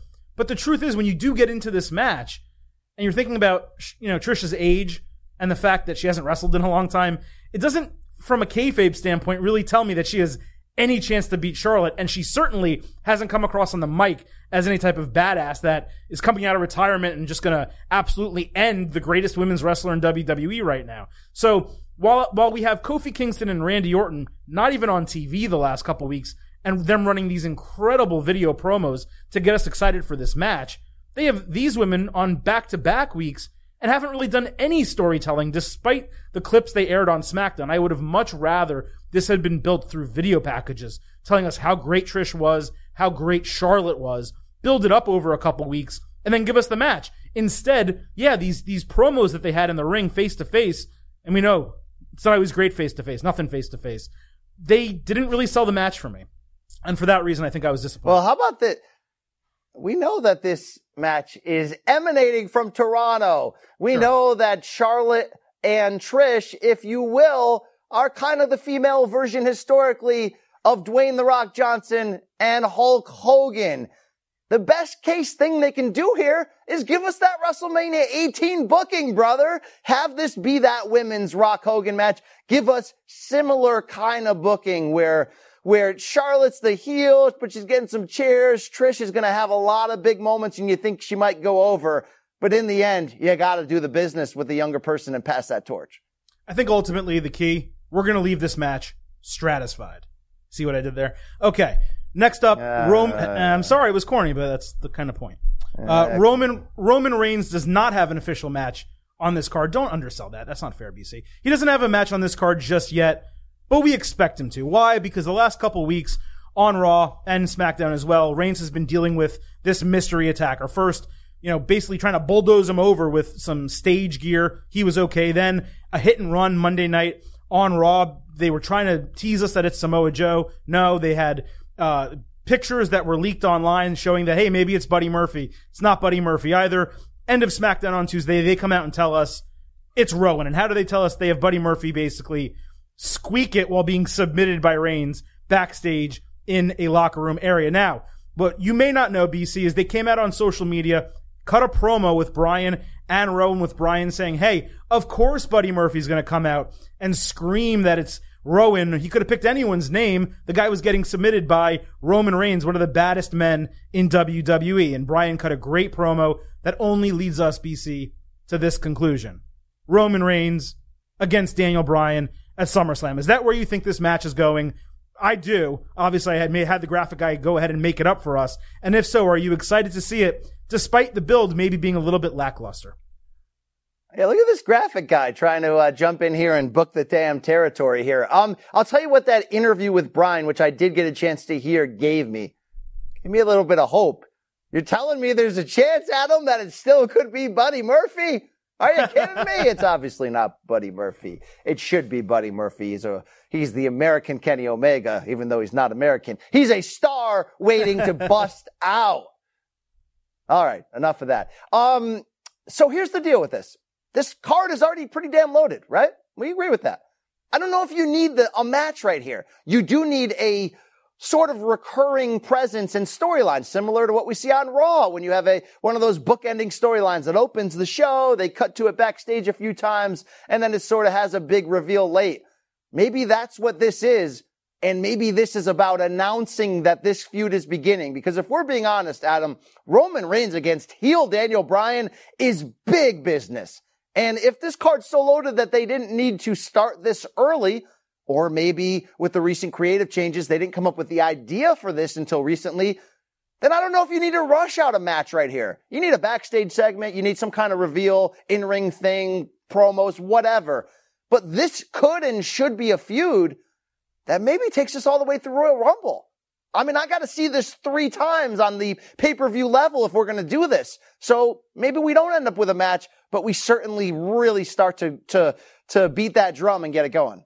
That's a really good point. They could almost give us another attack while Roman's walking backstage, and maybe Roman dodges it this time, chases the guy, and it turns out to be Daniel Bryan. They brawl backstage and really almost give us a match, like 5-6 minutes in the backstage area throughout the crowd, out in Toronto somewhere, and start building something that maybe takes us into Survivor Series or the next pay-per-view or really wherever they want to go with it. So that is a really good option for this. If they ultimately have the match, I always get concerned, BC, because you know what I want? I want Roman Reigns to, at some point, lose a couple times in a row and have Daniel Bryan go over and make Roman Reigns fight from the bottom and build himself back into the babyface that WWE and Vince McMahon so desperately want him to be. And I think ultimately this feud gives him that opportunity. My concern would be him never getting that opportunity to start at the bottom, to have Daniel Bryan beat him clean in a match. And if that doesn't happen here, that's okay. I just want to see this feud kickstarted in a major way. And I don't want them to have done basically 2 weeks of build for a throwaway SummerSlam match, and then they suddenly move on from it afterwards. So I thought your analysis. Oh, I hear you. And what I don't need is a throwaway Roman and Rowan match, which I kind of feel like we could end up getting this place. But here's one thing you got to think of. What is it? October 4th, Friday night, SmackDown, Fox, primetime television. Big deal, right? You do need 2 giant stars in the early portion of a feud because look, WWE's got one chance, and I do mean this. That night, they got one chance for all those lapsed fans, all those people that used to watch back when the only time it was on TV of that level was Saturday night's Main Event 4 times a year on NBC. People that are going to tune into Fox and go, all right, let's see where wrestling is in 2019. I haven't watched in a while. Maybe I only watch WrestleMania, and that's it each year. And if you're tuning in to Roman Reigns and Daniel Bryan as a heel feuding, you could do worse. So I kind of feel excited about that being a showcase possibility. I actually don't hate the idea of Roman Reigns having a match with Rowan and beating the hell out of him in 5 minutes, and then Daniel Bryan almost pulling off the mask like Vince McMahon once did. It was me, Roman. It was me all along. I wouldn't mind that being how they develop it. That way you do get Roman Reigns in front of the crowd. You do get Daniel Bryan the ability to go over Roman. Maybe he attacks him with a chair or an object or something like that. I do think there is a good way to have a Roman match, not have it be Bryan, and still continue the feud. So let's see if they go that direction. Now we have 4 title matches that are going to close the show in some order, and we're going to start with what I consider the bottom, and I know you do too, the SmackDown Women's Championship. Bayley defending against Ember Moon, who was kind of thrown in as a number 1 contender in this rushed build that I'm talking about so much, BC. You're not the biggest Bayley fan. You're not the biggest Ember Moon fan. So what do you actually want to see happen in this match? I got 2 options from WWE here to keep me quiet and happy. You ready? Option number 1, give me 4 hot minutes and get out of here. Option number 2, this is when we see the boss. Sasha Banks returns. You and I ad nauseum has sort of started to book that. Does she come out to rescue Bayley? And then we slowly build to a female version of the Mega Powers exploding and finally get the rehash of the great NXT feud, but on the main roster. Or does Sasha come in and turn heel on Bayley? Either way, SummerSlam's the platform for this. We know that. It would work. We saw Charlotte and Becky Lynch have sort of a big moment last year, even though SummerSlam 2018 did not deliver to the level that the Dirty Bedsheets were expecting. More on that every week on the State of Combat podcast. But Adam, I don't think they have the plans for Moon. I don't think they trust Moon in this spot to become the champion. I think they said to themselves, look, this is about Sasha and Bayley. So we sort of need a GOAT. Not the greatest of all time, a GOAT. Think of Survivor, CBS, when they go to the final 3. You gotta bring a GOAT in there. Someone you know is not gonna win. Ember Moon's your GOAT right here. It's all about the boss and the damn hug. There you go. It's yours. I think you got some good booking, but the wrong match. So we'll get to that in a moment. This is what I want. I don't want 4 hot minutes here. I actually want 20 hot minutes of Bayley and Ember Moon. Oh, get out of here. And it's not that I love Bayley and it's not that I love Ember Moon as performers, but Brian, we have seen both of them in NXT put on absolute show stealers. We've seen Bayley do it with Sasha Banks and we've seen Ember Moon do it with Asuka. These women can wrestle. So you know what? There's not a lot of storyline here. It's not very exciting. Give us a high work rate match. Give us something, you know, that meat that you like to talk about, that you want to sink your teeth into. Give us something that we can sink our teeth into here. And if it ends in a schmaz type of finish and Sasha Banks does interfere, that's okay. But make the match matter. Don't give us a 6-7 minute women's match that tells me, hey, not only did we not know how to book this match, but we didn't even know how to call the match. We didn't even know how to develop it and give you something on the pay-per-view that is worth talking about. Give me a match that's worth talking about. Look at the stones on Silver King here. Look at the grapefruits on this guy. We're talking about SummerSlam not going into another 6-7 hour affair, even though there's 57 matches on it. This guy wants Bayley and Ember Moon to give us 20 minutes. I do. Get out of here, Adam. I do want that, BC. And you know what? A lot of these SummerSlam WrestleMania cards, we're talking 14, 15, 16 matches. As I said at the opening of the show, there's 10 announced matches. Something with Roman would be 11. So it is for SummerSlam, not for WWE pay-per-views, but for SummerSlam, it is a relatively short card. That said, there's 3 matches left, and we're going to get to them right now. Raw Women's Championship. Becky Lynch against Natalya in a submission match. And BC, you'll go through the process here. This is where I do ultimately think that will get Sasha Banks. I'll explain why if you give me time in a minute. But this is a submission match. They've been putting over the sharpshooter as the superior finisher to Becky Lynch's disarmor. And I think it's fair to say they took this from a feud that was kind of, I said it earlier, womp womp, when it first got announced, into something that at least I actually want to say. Yeah, Natalya's the MVP. I think of this entire SummerSlam season. She took something that you nailed it. We didn't want it. We've seen it. I don't need this in my life. Now I want this. Thank you, Natty Neidhart, you weird cat whisperer. You stepped up the aggression. You're a psychopath out there. It's sort of the perfect way to bring out a good side of Becky Lynch. And the good thing about Natty is she can work. We know that. So this will be a good match. But they have an opportunity to really do some good stuff from the idea of storytelling and where we go next. You're going to introduce your Sasha theory in a second. I'm going to introduce a theory that came in via DM slide from @TC on Twitter. You know that name, Adam, part of our extended family here. TC dropped a nugget in my head. It's not the most original nugget. I just hadn't thought of it. He said, BC, we're in Canada, right? This is a member of the Hearts, right? It's a submission match, right? Yeah, you nailed it, TC. What do you got for me? He says, how about a female version of the Montreal screw job with Becky being the one getting screwed? And then I'm adding now my own wrinkles onto it. It sort of makes Becky against the machine, Becky against the authority, which might be the best way to get the quasi-female Steve Austin sort of gold out of her. Wow, everybody's trying to be Austin lately. Adam, I don't hate that idea. Maybe you add your own little 2019 wrinkles in there, but I wouldn't mind Natty picking up the title in sort of a corporate help situation, sort of getting one back for the Hart family if you really want to tie it in there. Maybe have Brett show up. This could get interesting. I think if you do that, though, what you're doing is you're introducing Stephanie McMahon back onto television, and I don't know that the fan base as a whole wants that, especially while they're clamoring for Shane to get off television. So that would be my issue there. Otherwise, I don't know what authority figure would really hate Becky so much that they would try to pull that. You know, that the thing with that match was you had to get Vince McMahon, the Shawn Michaels Bret Hart match. You had to get Vince McMahon out to the ring somehow, and they were kind of telling that story a little bit, and the screw job obviously happened. Whereas here, you're introducing a completely new element. I need to pause you before you hit me with some boss here, okay? Yeah. I need you to stay in the headspace of a female Montreal screw job here. Submission match, which if we're going full screw job, it's Natty putting Becky in her own move, the disarmer, which is basically an arm bar. Who does the arm bar really great? who trained with Natty to become a professional wrestler. It's Ronda Rousey, who's been putting really cringy attempted comedy videos on the internet because she's bored while trying to start a family. Ronda Rousey. Do we see, Adam, Ronda show up in a wink, sort of like, hey, I trained, I gave back to Natty, I showed her the ways of the armbar, and she tapped Becky out, whether it's a screw job, whether it's straight up?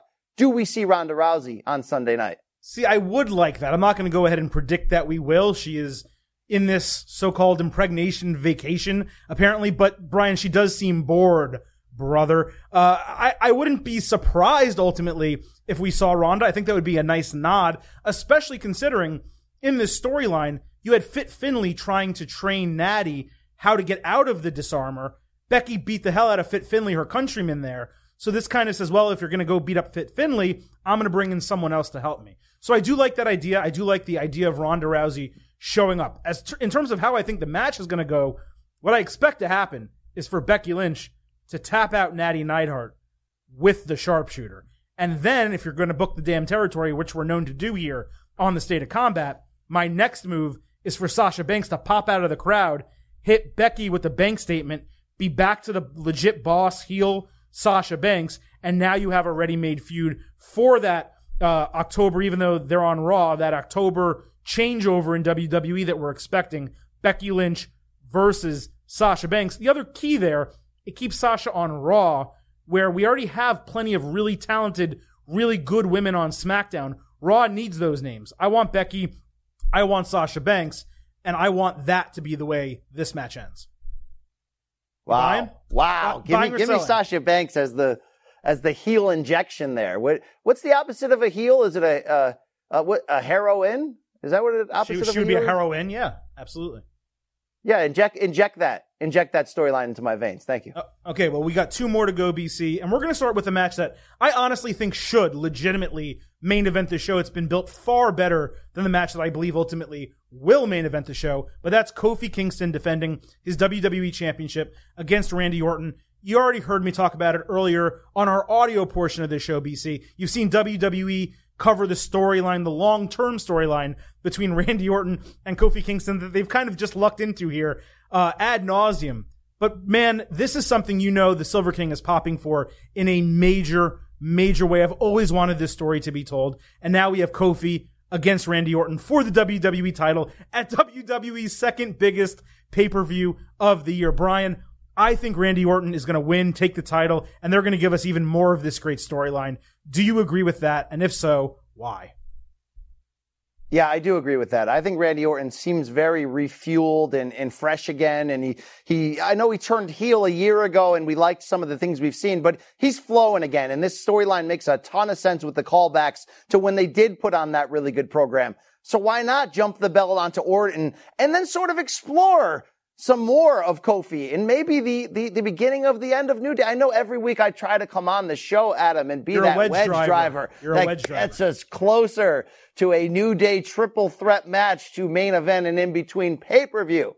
One day we'll get there. I think it's time to put it on Orton, though, and I think he wouldn't be a bad guy to have a major title on when you do go, as we talk about, back to primetime network television again. So it will be interesting. Again, every one of these big matches sort of plays into that theme when you're sort of booking, is this the end of the feud? And if this kicks off a new feud, or if this starts a feud, is that a big enough feud for WWE to put their best foot forward? And again, it's not just about the SmackDown launch. It's about real competition coming in the form of AEW the same week, by the way, that SmackDown goes to Fox. So I certainly wouldn't be against here. I do want to mail a little love in the direction of Kofi Kingston. This reign, I know I picked against you every single pay-per-view. It was good. It was really good. It was really good in the ring. He had some good moments. I know you pop for Kofi Silver King. I know that's your flavor. I loved it. This will be something I look back on very fondly, but I think it does end Sunday night. Yeah, it's been one of the best booked reigns in WWE for a world champion in quite some time with Kofi Kingston. I think it's great, but you absolutely nailed the booking here. You have Orton go over, win the title from Kofi. You have Kofi go back, not to the bottom, but to the part of the main event picture or mid-card where you have to start winning matches, number one contenderships, you get another title opportunity, and what you book for the main event of SmackDown on October 4th on Fox is Kofi Kingston versus Randy Orton for the WWE Championship, and you have Kofi Kingston win the title on that first SmackDown. I got a little goosebump right there talking about that. That's how you book it. You give me that match, you give me Roman Reigns and Daniel Bryan, and you have a massive, awesome SmackDown card to open your new deal October 4th on Fox. I think you have to put the title on Orton here. It is not that Kofi can't continue his reign, because he can, but the truth is he's legitimately running out of heel challengers that I want to see him fight. What I want to see is an extended feud with Randy Orton. Honestly, what I want to see is Randy Orton as WWE champion, because when he has that title, he's great at it. He's a 14-time champion for a reason. Give him the 15th strap. Maybe have in the future an Orton-Cena thing where Cena's going for 17. Orton's going for that 16 to tie. That's a great storyline. Also, we know we don't see John Cena a lot, but that's something I would buy into at a WrestleMania or a Royal Rumble or another big event. I am a huge fan of Kofi Kingston. I'm a huge fan of Kofi Kingston as WWE Champion, BC. But it is time for this reign to end at the hands of Randall Keith Orton. Okay, our main event, our expected main event for SummerSlam. Brock Lesnar defending his newly won Universal Championship against Seth Rollins. Lesnar had the Money in the Bank briefcase, cashed it in at Extreme Rules, took the title from Seth Rollins after his gruesome main event alongside Becky Lynch against Baron Corbin and Lacey Evans there. Brian, I gotta be honest, the build to this match hasn't done anything for me. I think the Lesnar attack on Rollins 2 weeks ago was exciting. The one this week was boring and repetitive, and Rollins really did not sell this match with his promo afterward. Where do you stand going into this? And honestly, do you see Seth Rollins winning the title back at SummerSlam? I don't know how they could make that make sense. Storyline-wise, I don't know how they could present a match where we would feel happy afterwards with Rollins going over, even though he's a babyface that people obviously really like. We nailed this to open the extended audio version of this week's podcast. So if you're watching this on video, please download the full audio. We sort of nailed what was wrong in terms of presenting Seth Rollins this way, how they've given him X-Pac go-home heat. They've given him some of that apathetic sort of Roman-type reaction to him as a babyface. He's better as a heel. We know this. I don't think they're going to turn him heel here. So if they're not going to do that, you have to have Brock Lesnar win. And I think you have Brock Lesnar win actually dominantly. I know that goes against what we're sometimes led to believe, and that's when somebody takes a beating in the go-home episode or the combined final few weeks leading into a pay-per-view. It's typically the setup for that guy who's been beaten to come back over the top. But it all goes back to where they screwed up at WrestleMania. Seth beat Brock way too easily. We didn't know if Brock was going back to the UFC. We didn't know what. So a couple low blow shots and 3 stomps and he wins the title right there. If you have Brock lose to him again without a Seth Rollins dirty, violent heel turn that would really pop the crowd, you're killing Brock Lesnar. You really are. You're killing him because in theory, look, what's pro wrestling? Pro wrestling is a sort of fake presentation of what real fighting would be. And there's no chance Seth Rollins can beat up Brock Lesnar under that unless you're getting help or there's a storyline where he was, he just overcoming so much. He's not going to give up, which they tried to do this week and it didn't work, as you mentioned. So you only make Brock Lesnar, by the way, former UFC heavyweight champion, look really bad if he's going to lose clean to Seth Rollins here. You have to have him win. And it's actually, Adam, tell me if I'm wrong here, better for business if Seth Rollins wins. Why? I'm saying if Brock Lesnar wins. Why? Because we're heading into that very important territory with competition coming, with the move to SmackDown on Fox, all these things we keep telling you ad nauseum, where you're going to have to bring the big guns. What's a big gun feud to start up here? Brock Lesnar as your Universal Champion against AJ Styles. Maybe it doesn't work to you because AJ's a heel right now. Maybe there's a equal one you can throw out there, but that's the kind of feud you want to start off of this. So let's have Brock win and let's start doing some big business. Yeah, it's tough. The only reason I'm not definitely picking Brock Lesnar, I haven't decided yet. We'll have our official picks later this week on CBSSports.com.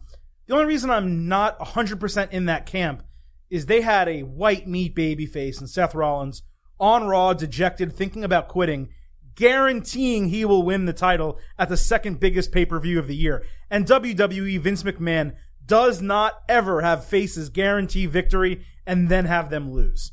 So if you're asking me going into the match coming off of Monday Night Raw, do I think Seth Rollins should win? No. But there is a chance that in the course of the match, over the course of this match on Sunday at SummerSlam, they do a good enough job storytelling-wise to make me believe and want Seth Rollins to win. If he gets beat down but keeps kicking out, hits a couple really great moves and almost has Lesnar a couple times, but can't get the 1, 2, 3, and then eventually somehow either rolls him up, hits his stomp finisher 3 times, whatever the case might be. What they can't give us is honestly what you suggested, which is another quick match, because we've seen it before. We saw Brock Lesnar do that to John Cena, where he hit him with 15 German suplexes, an F5, beat him clean, and then you had to get Cena coming back. They continued the storyline. My key is I don't want to continue this storyline anymore. Just like I didn't want any more Brock Lesnar, Roman Reigns, I don't want any more Brock Lesnar, Seth Rollins. We just had this match at WrestleMania. They had the opportunity to give us a great match. Instead, they do what they always did. They did what they always do whenever they have Brock Lesnar lose, which is they really don't have him lose clean. It took low blows for The Undertaker, John Cena, Seth Rollins just to beat The Undertaker. Even Roman Reigns needed the distraction of Braun Strowman outside the ring in order to beat Brock Lesnar. For me, it's just, let's get this over with one way or another. I'm of the belief you don't need Brock Lesnar to have the Universal title to make him matter in WWE. He can have matches with any superstar on both brands, be a dominant beast, and win a ton. Ultimately, BC, I do think they move Brock Lesnar over to the blue brand, over to SmackDown before that launch on Fox. So if you're going to do that, you do need to have Brock Lesnar lose the title here. So for me, ultimately, I don't mind if they put Seth over, but they better rectify all the booking errors they've made the last few weeks in the actual match on Sunday in Toronto. I can't handle, and look, if this is going to be the main event, we know it is. This is the biggest business match in terms of the names there. They're not going with Trish and Charlotte with no title on the line. So this is the big one. You got to have something, though, more than just babyface Rollins overcomes and wins and the crowd cheers. So I'm wondering, because you know how badly I not want but need Roman Reigns and Seth Rollins to main event next year's WrestleMania in Tampa, and I need a Mega Powers 2.0 storyline to get there. Since Roman doesn't have a match technically for Sunday, are we looking at WrestleMania 4 main event style booking here to go full on Mega Powers for you, where Reigns is playing the role of Hulk Hogan ringside in Rollins' corner, helping him out? Rollins can play the role of Randy Savage. Kind of makes a ton of sense, right? Reigns helps him win. The 2 Shield members that are remaining close the show arm in arm with the title around Seth's waist, and that begins the run toward their friendship breaking up and eventually meeting at next year's WrestleMania. And the reason why I bring this up now, one, because I'm a monster Mega Powers mark, and I'm not going to die, Adam, until this gets cashed in and this happens. But 2, because in some form, your SummerSlam main event should inform, tip off, or set the stage for what your WrestleMania main event is the next year. This is perfect. It would work. The problem is we have not seen Reigns and Rollins near each other, even in the same vicinity, since that man formerly known as Dean Ambrose left WWE. So it would take a lot of day of booking, backstage segments and pep talks and things like that to get these 2 back together to make something like that happen. And let's not forget, Roman is dealing with his own issues on SmackDown, as we mentioned earlier, possibly with Daniel Bryan. So ultimately, BC, I think SummerSlam is going to be a good show. I do put some trust in WWE to deliver, because for all of our issues with their week-to-week television and their lacking continuity in terms of their booking styles, the pay-per-views have delivered as of late. This one has another one. But if you're telling me to have high hopes based on the build to this show, you're not going to get me to say yes. They have to deliver. They really do, because the only time WWE really forces themselves to change is when it's financially fueled. And right now it is that. There's competition coming. They got to put that stomp down right now and remind people that it's going to be different heading into this fall season. And with Paul Heyman on board, I'm gonna go with the over in terms of them coming up and delivering, stomping us right in that feel hole. All right, Adam, SummerSlam behind us, but that's obviously not the only thing going on. As we mentioned a few times, we will have our separate NXT episode this week, previewing TakeOver Toronto. Big-time interviews coming your way with Adam Cole, Bay, and Johnny Gargano. But we got Japan. We got that drug. And we got the G1 Climax 29. And it ends this weekend. Who scheduled this crap? Is this a counter schedule, a counter move by WWE to bring SummerSlam in a week or two earlier than normal to have it go on the same weekend and completely overshadow G1? Because it kind of is, unless you're a super mark. I don't know, because the announcement of SummerSlam, the date, was well in advance of NJPW announcing the G1. So I don't think that's the case, even though WWE obviously could have made an educated guess based on when the G1 Climax finals normally are, the weekend every year. But either way, I don't like it. I think WWE did move SummerSlam up this year for reasons that we are believing to be their Saudi Arabia deal. They know they have to have that event in early November, like I think it's the first week of November or the last week of October. They actually just announced it. It's going to be on a Thursday this time because now SmackDown is on a Friday. So their schedule gets really screwed up every time they have one of these events, which happens twice a year. And the events surrounding it get screwed up because of it. You saw after WrestleMania, they did not have a pay-per-view between Mania and Money in the Bank in terms of, the regular scheduled pay-per-views. So I think that is why this happened. But the bigger thing that I hate is that we're doing this show, and it's not our fault, but we do the show on a Wednesday. We're not even close to the finals of the blocks. There was one show this morning we tape this on Wednesdays, as I said. I'm actually not including those results in the stuff I'm going to bring up to you because I wanted it to be even. 2 shows left in each block as we move forward to the finals in each block, and then obviously the finals overall, which is the morning of SummerSlam. Yeah, right? I was going to ask you to let our listeners know, if you have that info in front of you, what is the info on the final day of each block and then the final, like the championship show the next day? What is the breakdown? Do you have that info in front of you? Because I don't. Yeah, I have everything. So, and every time I say this, we're talking early morning Eastern time in the United States. The final of the A block is Friday. The final of the B block is Saturday. And then the finals overall, A versus B, is Sunday. Ooh, so what time is that 3 a.m., 4 a.m.-ish start, or is that Yeah, they're going to start, anywhere from like 2 to 3 a.m. I forgot the exact situation. And the final matches in each show, the main event of each show, should be around like that 5 a.m., 6 a.m. time. So right. I just feel bad here because the quality of the tournament this year, we expected it before we found out who was going to be in it. We expected it was going to take a dive. We've already talked about this, I know, but it's great. It's friggin' great. I don't think it's better than the last 2 years, but it's great in its own way. And this is the least amount of time I've given it the entire time. I mean, Adam, this sped up on us. It just felt ill-timed. Normally, to be honest with you, boxing and MMA sort of take the summer off. End of July, all of August. This year, though, things had been pretty hot, especially July was just out of control from that hot fire UFC card in Vegas through Pacquiao Thurman. Normally, we don't get a blockbuster July boxing pay-per-view. So those are my excuse-driven ways of telling you I'm the least informed this year, match to match. I catch up 1 to 2 matches per day, try to read people's reactions on Twitter, but I'm a neophyte right now. I'm going to be honest. We're being honest with the people.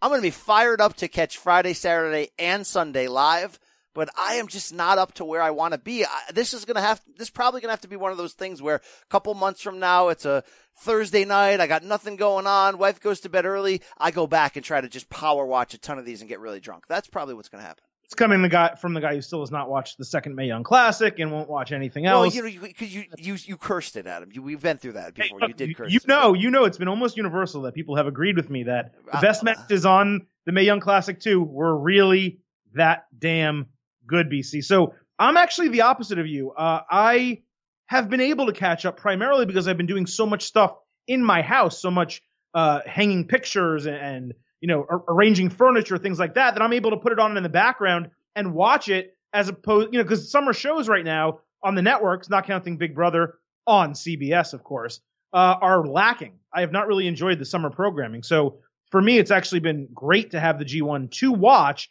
That said, I'm only caught up as much as I can be, which is the matches before today, which is Wednesday, August 7th. So as of today, there are 2, which I haven't watched yet. There are 2 shows left in the A block, 2 shows left in the B block. And then obviously we're going to get that final on Sunday. So here's where the A block stands, BC. We have Kaz Okada entering Wednesday with 12 points. Ibushi Kota with 10 points. The matches today that went down were Okada versus Evil and Ibushi versus Zack Sabre Jr. Let me make it easy for you. You don't have to read anything else. And then Friday, the main event of the final A block.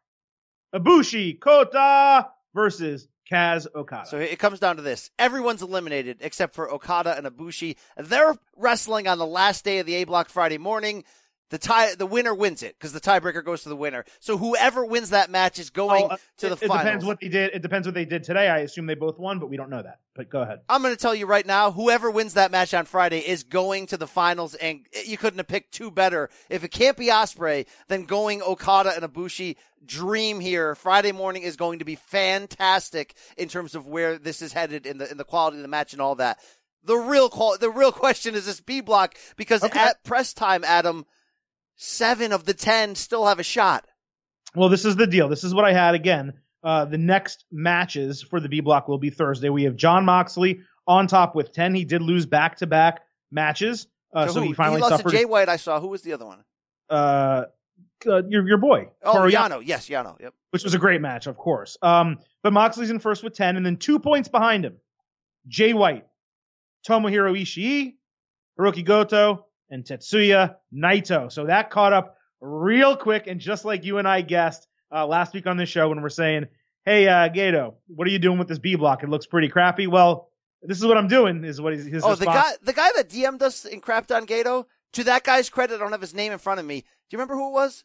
No. It was Jeff Foot. Tom Foot, right? Tom Foot, 92 or something. That guy came back and was like, holy crap. I'm gonna, where's that great soundbite by, Nick Costos here? It's coming at you.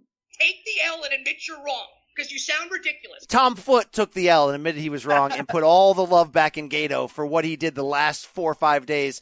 Juice Robinson and Yano also technically still alive at 6, but this is going to be interesting, Adam. This B block is going to be how it's been the past few years, where you're going to enter that final day.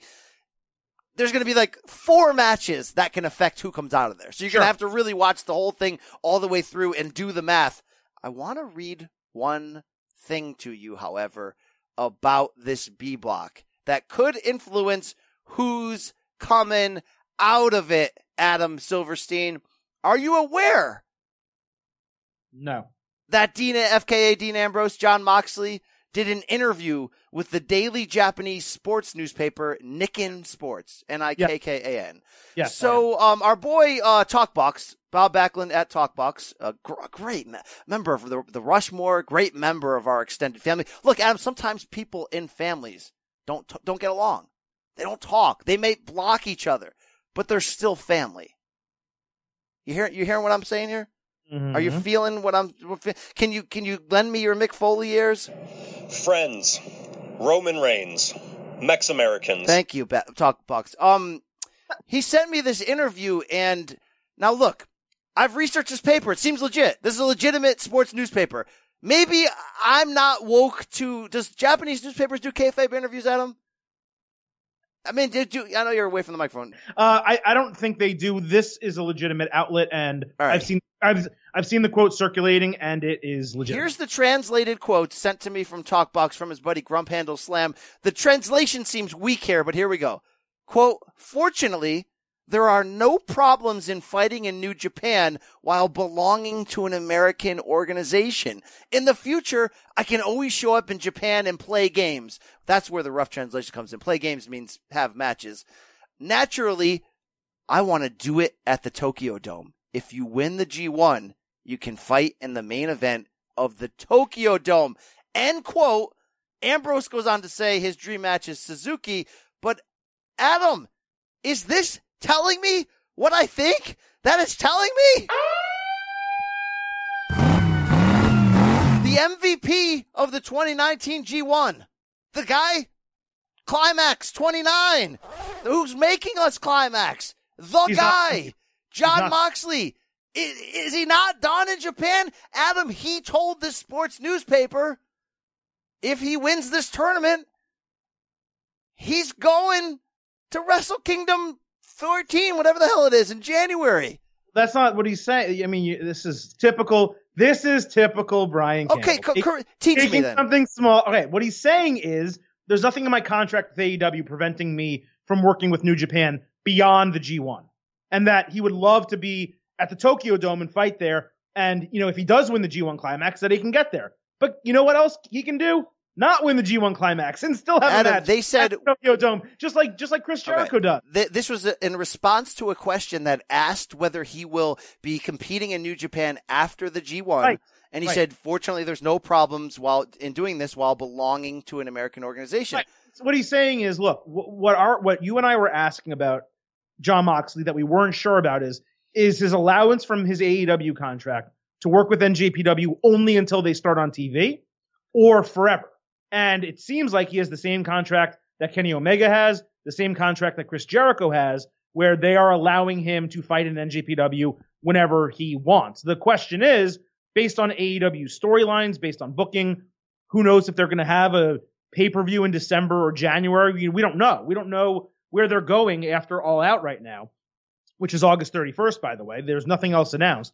So we don't know if he's going to be available for something like that. I'm sure they have first right of refusal. So for them to book him, NJPW, to win the G1, which would mean he has to be in the Tokyo Dome, they would basically have to get either AEW approval, or I should say he would have to get AEW approval for that. But he told them that nothing is stopping him. So who do we believe? Dave Meltzer or he's saying Jonathan nothing's Be Good? Stopping him from working for them. I assume that that date is cleared in his contract. But that doesn't mean he's winning the G1.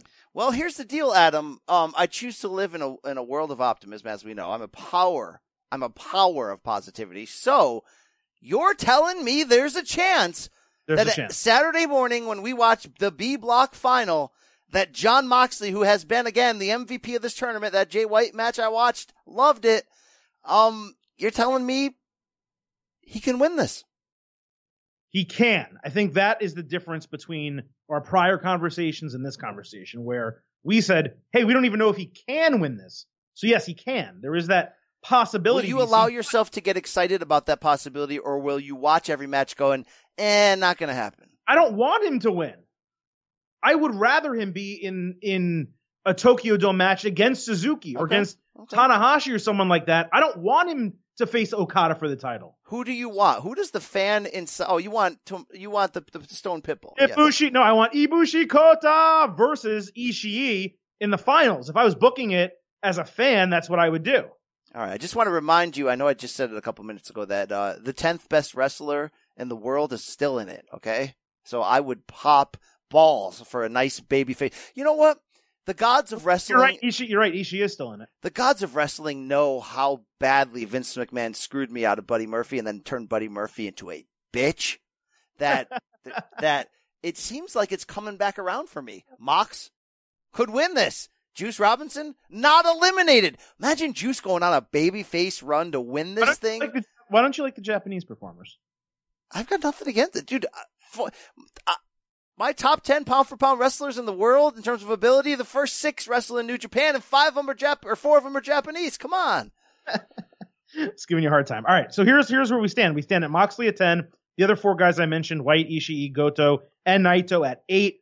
Thursday, we have Moxley against Goto, so that could eliminate Goto, potentially. Goto's not winning this. Let's get that out of our minds. I don't think so either, or it would bring Moxley down. And then Saturday, we have Moxley against Juice, which is a rematch of the U.S. title match, which also allows Juice the opportunity to potentially play spoiler. Yes.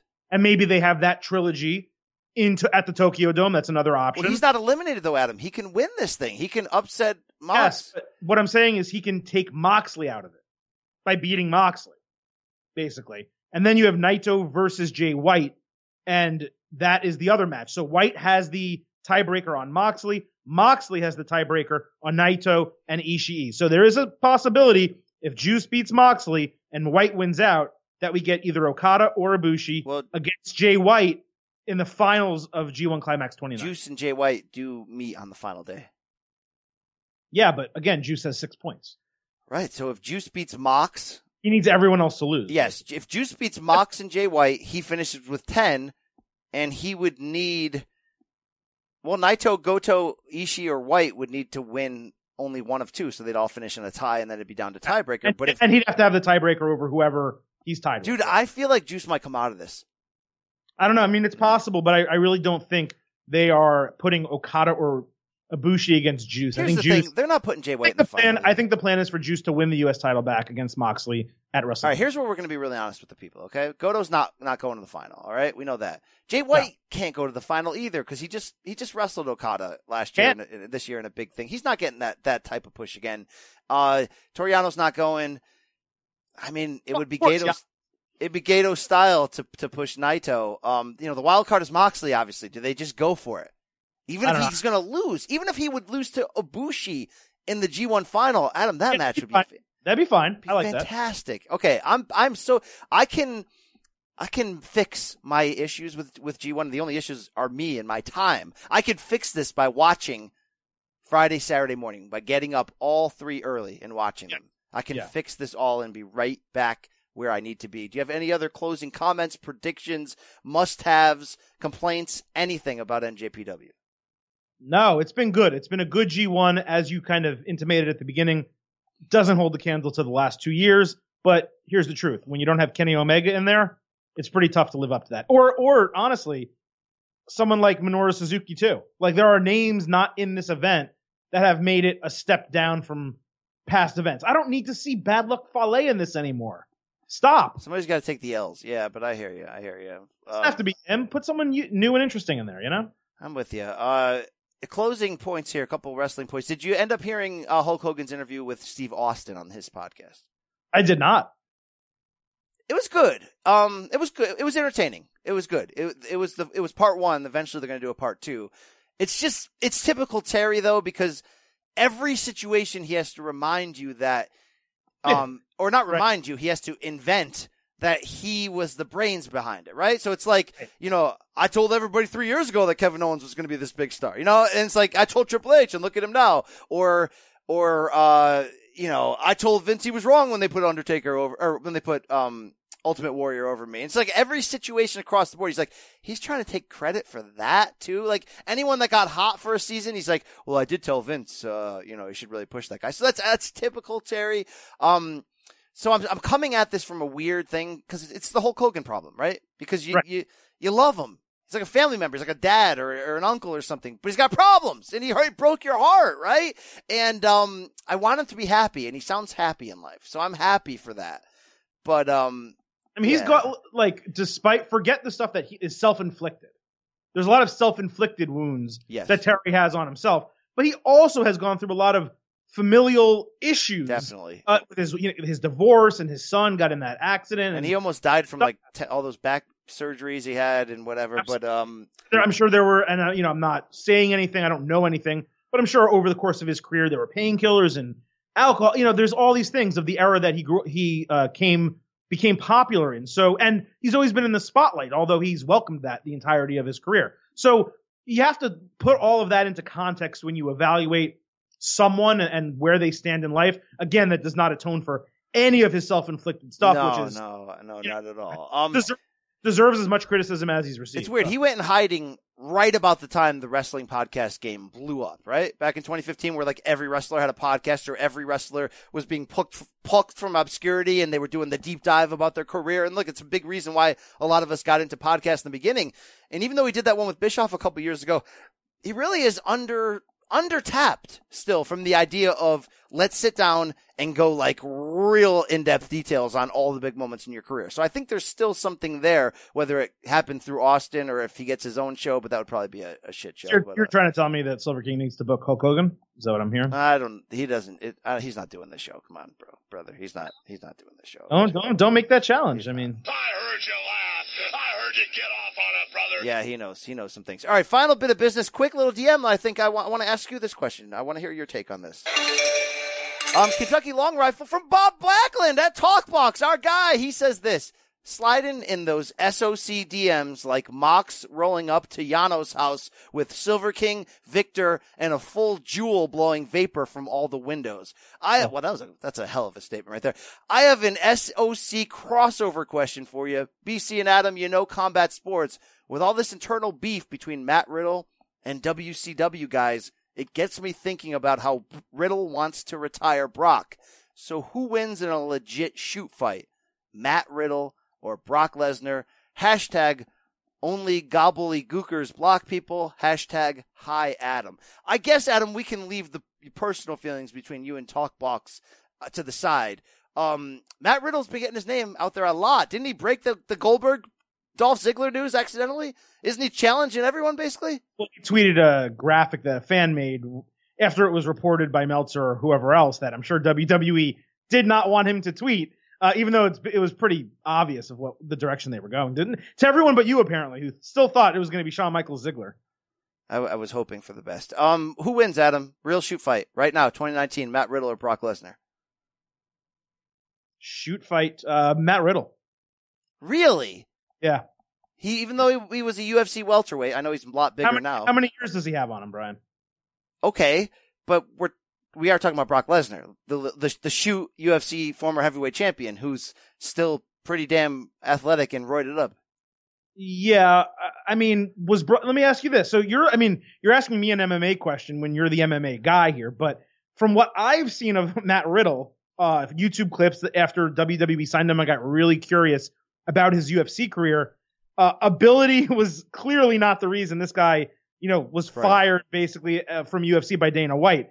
I don't care so much about weight differential. I care about ability, active competition. You got a guy in Riddle who is an athlete, actively being an athlete every single week, multiple times a week on the NXT house show loop, still does MMA training consistently versus Brock Lesnar, who I think is probably slower, older, and maybe never as talented from a MMA skills standpoint as Riddle maybe always has been. So if the only thing you're bringing to the table is size and strength, I'm going with the guy who can submit you and break your leg.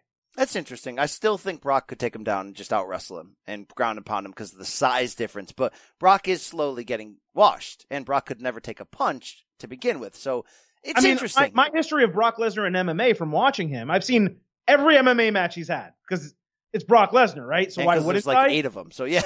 That's what I'm saying. So actually, technically, I think I've seen every match both of them ever had in UFC, right? So Brock Lesnar almost has the Rousey syndrome a little bit, where like Rousey would bull rush a woman and get her and tap her out and whatever until she couldn't, right? Until Rousey tried that and Holly Holm just like sidestepped her, punched her in the face, and that was it. And to me, Lesnar's always been kind of similar in that regard. But again, Brian, I'm not the MMA analyst, so you tell me if I'm wrong. Wanted your opinion, wanted to give you the forum to talk about Matt Riddle, who's making a lot of noise lately. Wanted to see if you had any response to Talkbox calling you, saying only a gobbledygooker blocks people.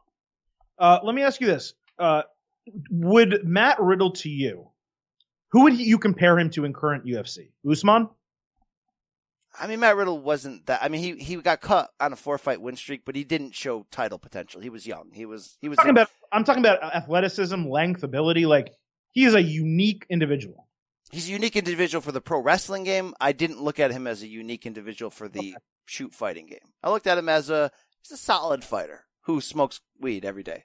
Yes. All right. Well, we love all of our listeners here, so thank you for putting in the time this week on this extended SummerSlam preview. Thank you to Drew McIntyre for stopping by. Be sure to check out our NXT bonus episode floating out this week. Adam Cole, Johnny Gargano, a lot of laughs, a lot of inside baseball about their incredible trilogy that they have formed together, how these matches get put together, why they're so great. The behind-the-scenes vignettes at Gargano's Pizza, all that stuff. You're going to want to listen and check that out. Instant analysis show Sunday night after SummerSlam. No bed sheets required. But for the Silver King. Yeah, what do you got, Silver King? No bed sheets required. Wow. Well, because I got a good feeling we're going to get a good show. Unlike last year when Vince was in full mail-in mode and you were a hook, line, and sinker. This is also the first SummerSlam you're not attending in like 3-4 years, right? It's not a bad thing, all right? It's not. I've done a lot of things. I've been everywhere, man. Okay, it's okay. I can take an August off, all right? Seriously. Bringing that laptop into the Barclays Center is not ideal. Not fun. Oh yeah, you're gonna see Kenny Omega beat the ever-living poop. No, we're not, Kenny. You're not going to be in the G1 this weekend. It makes me a little bit upset. But AEW is coming. You told me, what are they calling the new show, possibly? Well, there is a copyright that has been filed, apparently, or trademark, I should say, that has been filed for AEW Revolution. And if you didn't guess that was the name of the show from Cody ready for a revolution? From Cody screaming it, 17 times every time he tries to cut a promo against Vincent Kennedy McMahon. I don't know what to tell you, but that does make sense as the name of that particular show. It works. I love that name. That name is that name gets me excited about AEW again. But lately, I've been down. I've been a little bit down on them. You know what? I'm being honest. I'm not hating on AEW. AEW Revolution sounds to me more like a WWE main event, like a crappy second-rate show. Not so much where you have like Wednesday Night Dynamite. That is a wrestling show name. I would go with something more like that. Revolution to me it sounds generic. Like generic is nothing. This is what they're doing. UFC Fight Night. Like, okay, this is the Revolution. This is what they're doing. So shout out to Cody. Shout out to Bob Backlund at Talkbox. I don't know if we talked about him yet. One of the best guys you'll ever meet. Huge hog. Yeah, there you go. Shout out to our listeners, guys. What a time to be a wrestling fan. What a time to be alive. What a time to be on this show, talking about it each week for the Silver King. I'm your boy BC. We are out of here. The interview is over. Interview is over. You understand? Done. We out.